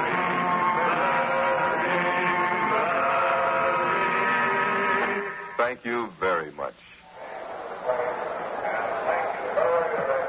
Well, we've got a late score just in. Detroit beat the White Sox 3-1. The winner was Lolich. The loser, Locker in relief. And Northrop hit a home run in that ball game, number 4, in the 7th inning with a man on. That was a big blow for Detroit. Bottom of the 9th, Washington and California 1-1 tied. All right, Jerry and White will try to break the Bell spell here as he takes a ball 1 up high. Jerry has retired 13 Yankees since the 4th. Here's the pitch. Outside, ball 2. Gibbs walked in the 4th. Since then, Bell has not allowed a base runner.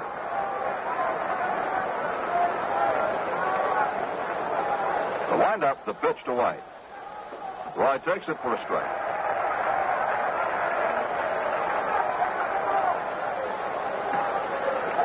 Frank, just a quick note. California and Washington tied up after 9. They're in the 10th inning right now. 2-1 pitch to White. High, ball 3. That score, incidentally, Washington 1 and California 1. Both runs coming on homers. Morton for California, Epstein for the Senators. 3-1 pitch to Roy White. He takes strike 2 over the outside part of the plate. Full count. Pilots leading 5-2. Seattle bullpen up. Left-hander John O'Donohue and the right-hander Diego Segui throwing. 3-2 pitch to White. High ball 4 and Roy's on. So after 13 in a row, the Yankees get White on with a walk here leading out the ninth.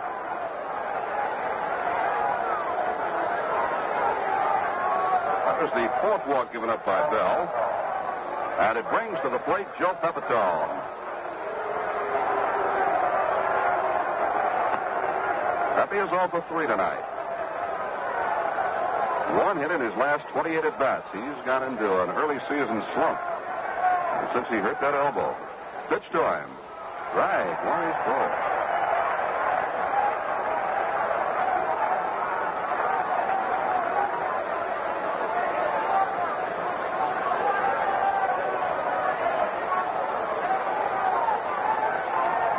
White at first, Mincher is backed off, playing halfway. Bell's pitch. Pepe fouls it back for strike 2.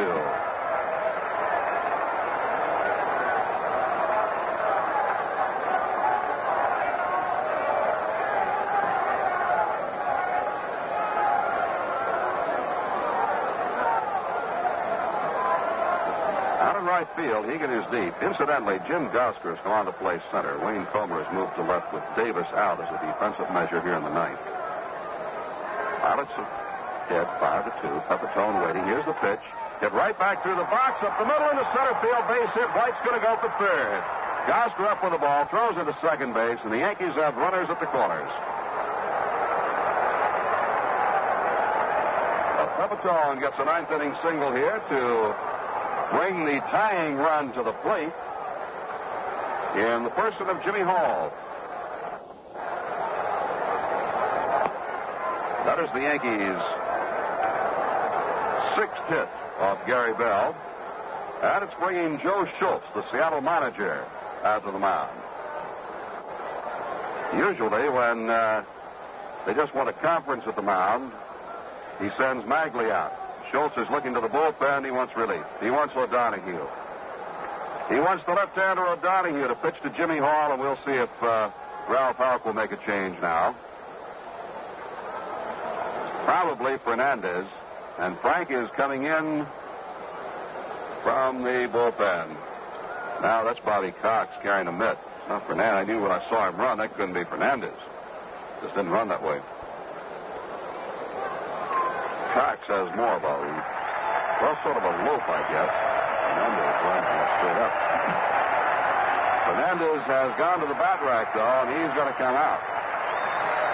Bell gets quite ahead as he leaves. He's pitched 8 strong innings, allowed only 2 runs on 6 hits, walked 4, struck out 2, and has a chance to be a winner. He cannot be a loser in this ball game. So now John O'Donohue. The Pilots got O'Donohue from the Baltimore organization. He was actually on the Rochester club. It all involved a 5-player deal. The Pilots sent Mike Ferraro to Rochester and Jerry Schoen to Dallas-Fort Worth. The Orioles sent a couple of right-hand pitchers, Tommy Fisher, whom they were very high on, incidentally, just 2 or 3 years ago. Orioles sent Tommy Fisher and Lloyd Ferrou to the Pilots' Vancouver club. The Pilots picked up the left-hander O'Donohue to bolster the bullpen. And as O'Donohue takes his warm-up throws, we're going to step out for just a moment. We pause for station identification. Nightline is your line to what's happening. This is Jerry Ducey. Join the conversations weeknights on WGY Schenectady.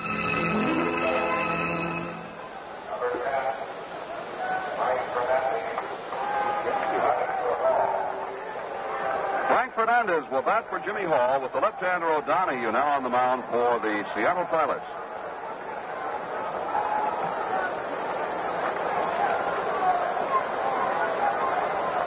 Fernandez hitting .229. He's hit 2 home runs, both in the same ball game early in the season. Has 5 runs batted in that early season game in Washington. Second day of the season, as I recall. Fernandez batting for Hall. Runners at first and third. Nobody out. Here's the pitch to him, and it's in there for a call. Strike one.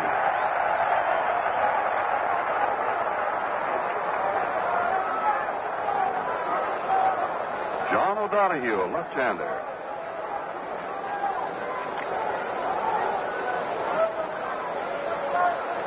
Leans down, takes the sign. And delivers. Just a bit high. 1 ball, 1 strike. O'Donohue has been in 3 games prior to this one. He has no record.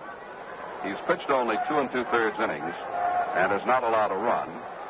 He's given up 2 hits and struck out 1 batter.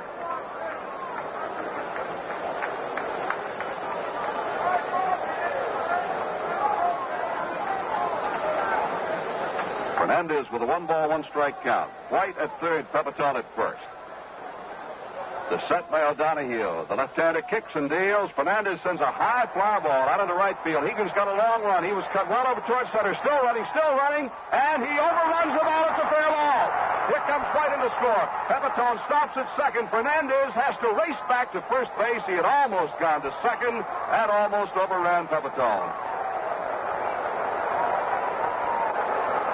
That was a tough play for everybody except for Roy White, who was tagging up all the way, and Hegan, for some reason or other, did not judge the wind and is being charged with an error. The ball came back to him, and you said it just right, Frank. He ran by the ball, got his glove on it, but dropped it. Pepitone really didn't know what to do. He was midway between second and third, and then came back, and we almost had Fernandez going by Pepitone, and he'd have been called out had he done that. It will probably be scored as a sacrifice fly for Fernandez to give him a run batted in and not charge him with a time at bat. We'll see. Here is Tresh batting right-handed. Tommy swings and lines one foul just past Rollins. Foul ball. They changed it now to a base hit. They announced an error. Now they change it to a base hit. Fernandez gets a run batted in, his 6th of the year. And it's now a 5-3 ball game. The Yankees have the tying runs on. Nobody out. Runners charge to Bell. O'Donohue to the set. The pitch to Tresh. Fouled over the roof to the right side.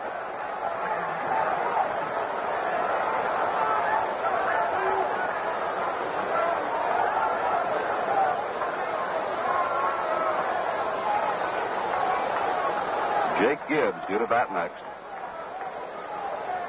With Fernandez already in the ball game, we'll see whether Gibbs will bat or not. Pepitone is at second. Fernandez at first. The set by O'Donohue. The 0-2 pitch to Tresh. Fouled again down the third base side.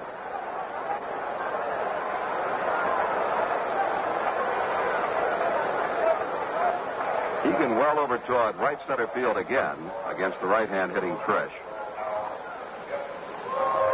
He just overran that ball hit by Fernandez. He made a long run to get to it. And it hit his glove and drop out. Again, the 0-2 pitch to Tresh. The set, the kick, here it comes. Foul back to the screen. Tresh getting just a piece of it to stay alive. The funny thing, when you make a long run for a ball, as you get to the ball and start to slow your pace just a little bit, the ball starts to jump in the air. In other words, it doesn't come down smoothly and easily as it would normally. And that, I believe, is what happened to Mike Higgins. But right now, Sal Maglia is out there talking to John O'Donohue. And his catcher, Jerry McNerney. Strange thing that happens, but every now and then you run into that play and that ball starts to just bounce back and forth on you as you're getting to it. I'm sure that Mike Higgins lost the ball on that particular situation. Jerry, we've got to start thinking now. Fritz Peterson continues to throw down in the Yankee bullpen, and nobody else is warmed up. You know, if you get down to McDaniel, unless the Yankees are ahead by then. Well, we'll see. Here comes the pitch. Tresh hits it in the air to center field. Coming on for it is Gosger. He makes the catch. The runners go back. So there's one out as Tresh flies to Gosger in center. Pepitone goes back to second. Fernandez to first.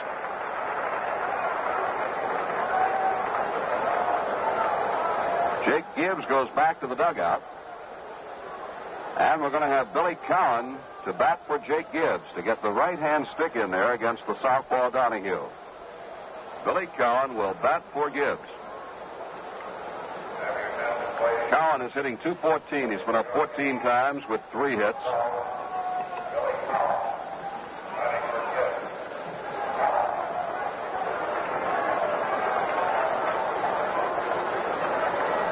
Joe Schultz on his way to the mound.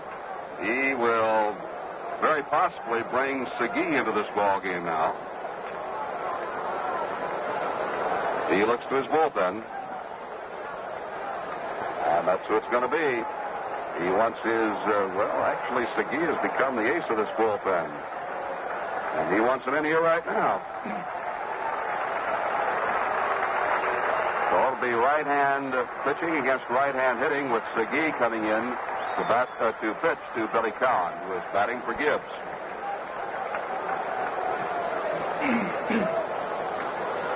O'Donohue is credited with 1/3 of an inning, gave up 1 hit.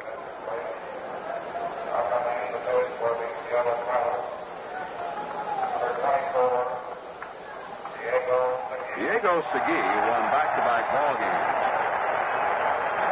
Saturday and Sunday, over Washington. And Segui this year shows a record of 3 wins, 2 losses, and an earned run average of 3.17. He's been in 12 games prior to this one. The Seattle Pilots rated the Oakland bullpen very heavily, taking both Segui and Aker.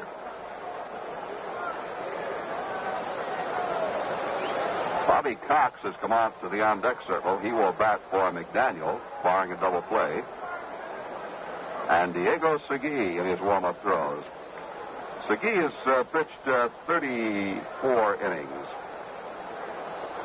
These relief pitchers on the Seattle Ball Club are going to log a lot of time this year. There are only 1, 2, 3 men on the pitching staff who have pitched more than Diego Segui. They would be Patton, Bell, and Mike Marshall, 3 starters.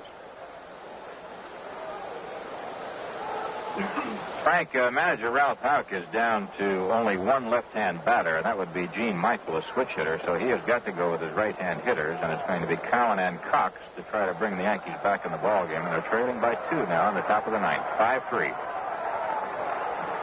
All right, as Cowan steps in, the Yankees with 1 out have Pepitone at second, Fernandez at first.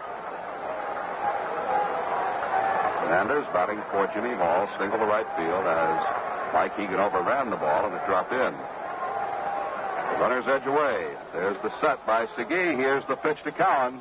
Billy swings and misses strike line. Diego Segui in his 34 innings this year has walked 18. He has struck out 29.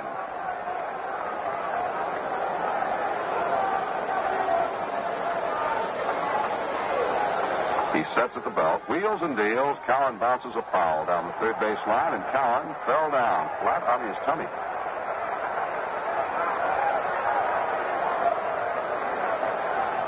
He sort of lunged at that one, took a cut, and down he went on his tummy, just sprawling at the plate. No balls, 2 strikes. This Segui is the kind of pitcher who can throw just about every day. Diego's strong, doesn't mind the work. He'll come out. He said he pitched once 6 straight ball games, didn't bother him a bit. He's ready with an 0-2 pitch to Billy Cowan. Here it comes. High and outside. 1 ball and 2 strikes. Pilots leading 5-3. The Yankees have Pepitone at second, Fernandez at first, 1 out in the 9th. Rollins protecting the line at third. He's just a couple of steps off the foul line and deep. The infield at second and short, halfway. Outfield shades to the left side.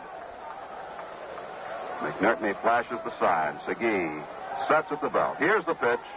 Cowan takes a strike. 3 called, and Cowan is going to argue the point is right. Cowan is out on strikes. And we're 2 down. Strikeout for Diego Segui. There are 2 away, and now Bobby Cox will bat for pitcher Lindy McDaniel.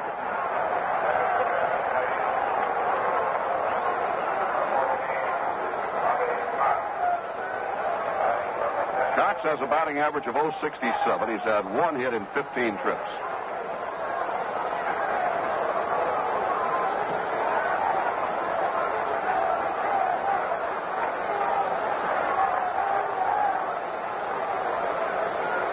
On at second, Fernandez at first, 2 down. Segui ready to work. Here's the pitch to Cox.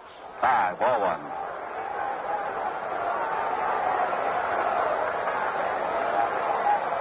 Yankees trying to rally here in the ninth. Trailing by 2. They have the tying runs on. Diego Segui looks into McNerney. Starts his move.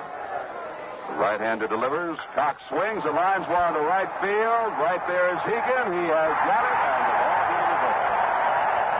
Cox hit the ball well, but Hegan, moving to his right and in a few paces, put it away for the 3rd out. And for the Yankees in the ninth, 1 run on 2 hits. There were no pilot errors and 2 men are left on base. And that's it for tonight. The final score, the Seattle Pilots 5 and the New York Yankees 3.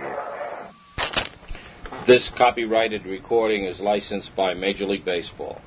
Any reproduction or other commercial use of this recording, in whole or in part, is prohibited. New York, Rutland, Vermont, and Teaneck, New Jersey, we say... Thank you very, very, very much. To all the Peels fans in Stroudsburg, Pennsylvania, Horseheads, New York, Matawan, New Jersey, Homer, New York, and Burlington, Vermont, we say... Thank you very, very, very much.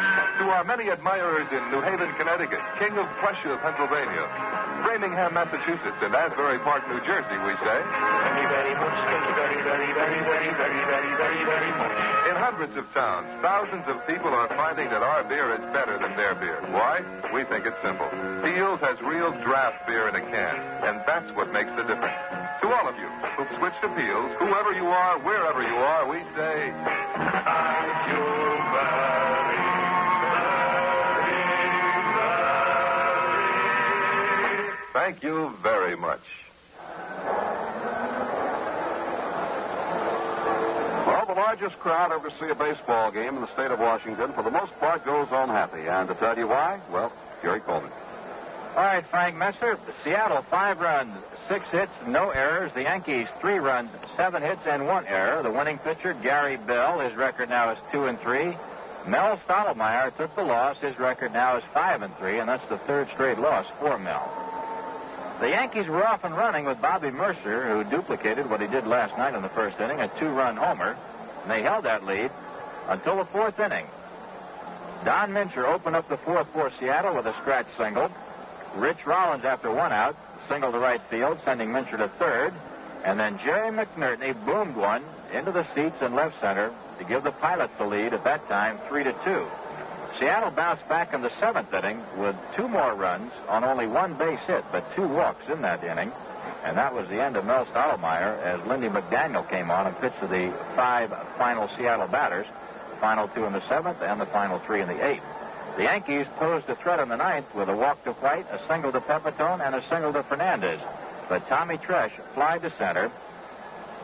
Bill Cowan, batting for Jake Gibbs, struck out. And Bobby Cox, batting for Lindy McDaniel, flied to right to end the ball game. So the final score, Seattle 5 and the Yankees 3. And one other final score, the Senators in 10 innings broke a 6-game losing streak by beating the California Angels 2-1. Well, once again, the final score here at Sick's Stadium in Seattle, Washington. Seattle 5 and the Yankees 3. And now this is Jerry Coleman speaking for Frank Messer and Phil Rizzuto, saying goodbye from Sick's Stadium in Seattle, Washington.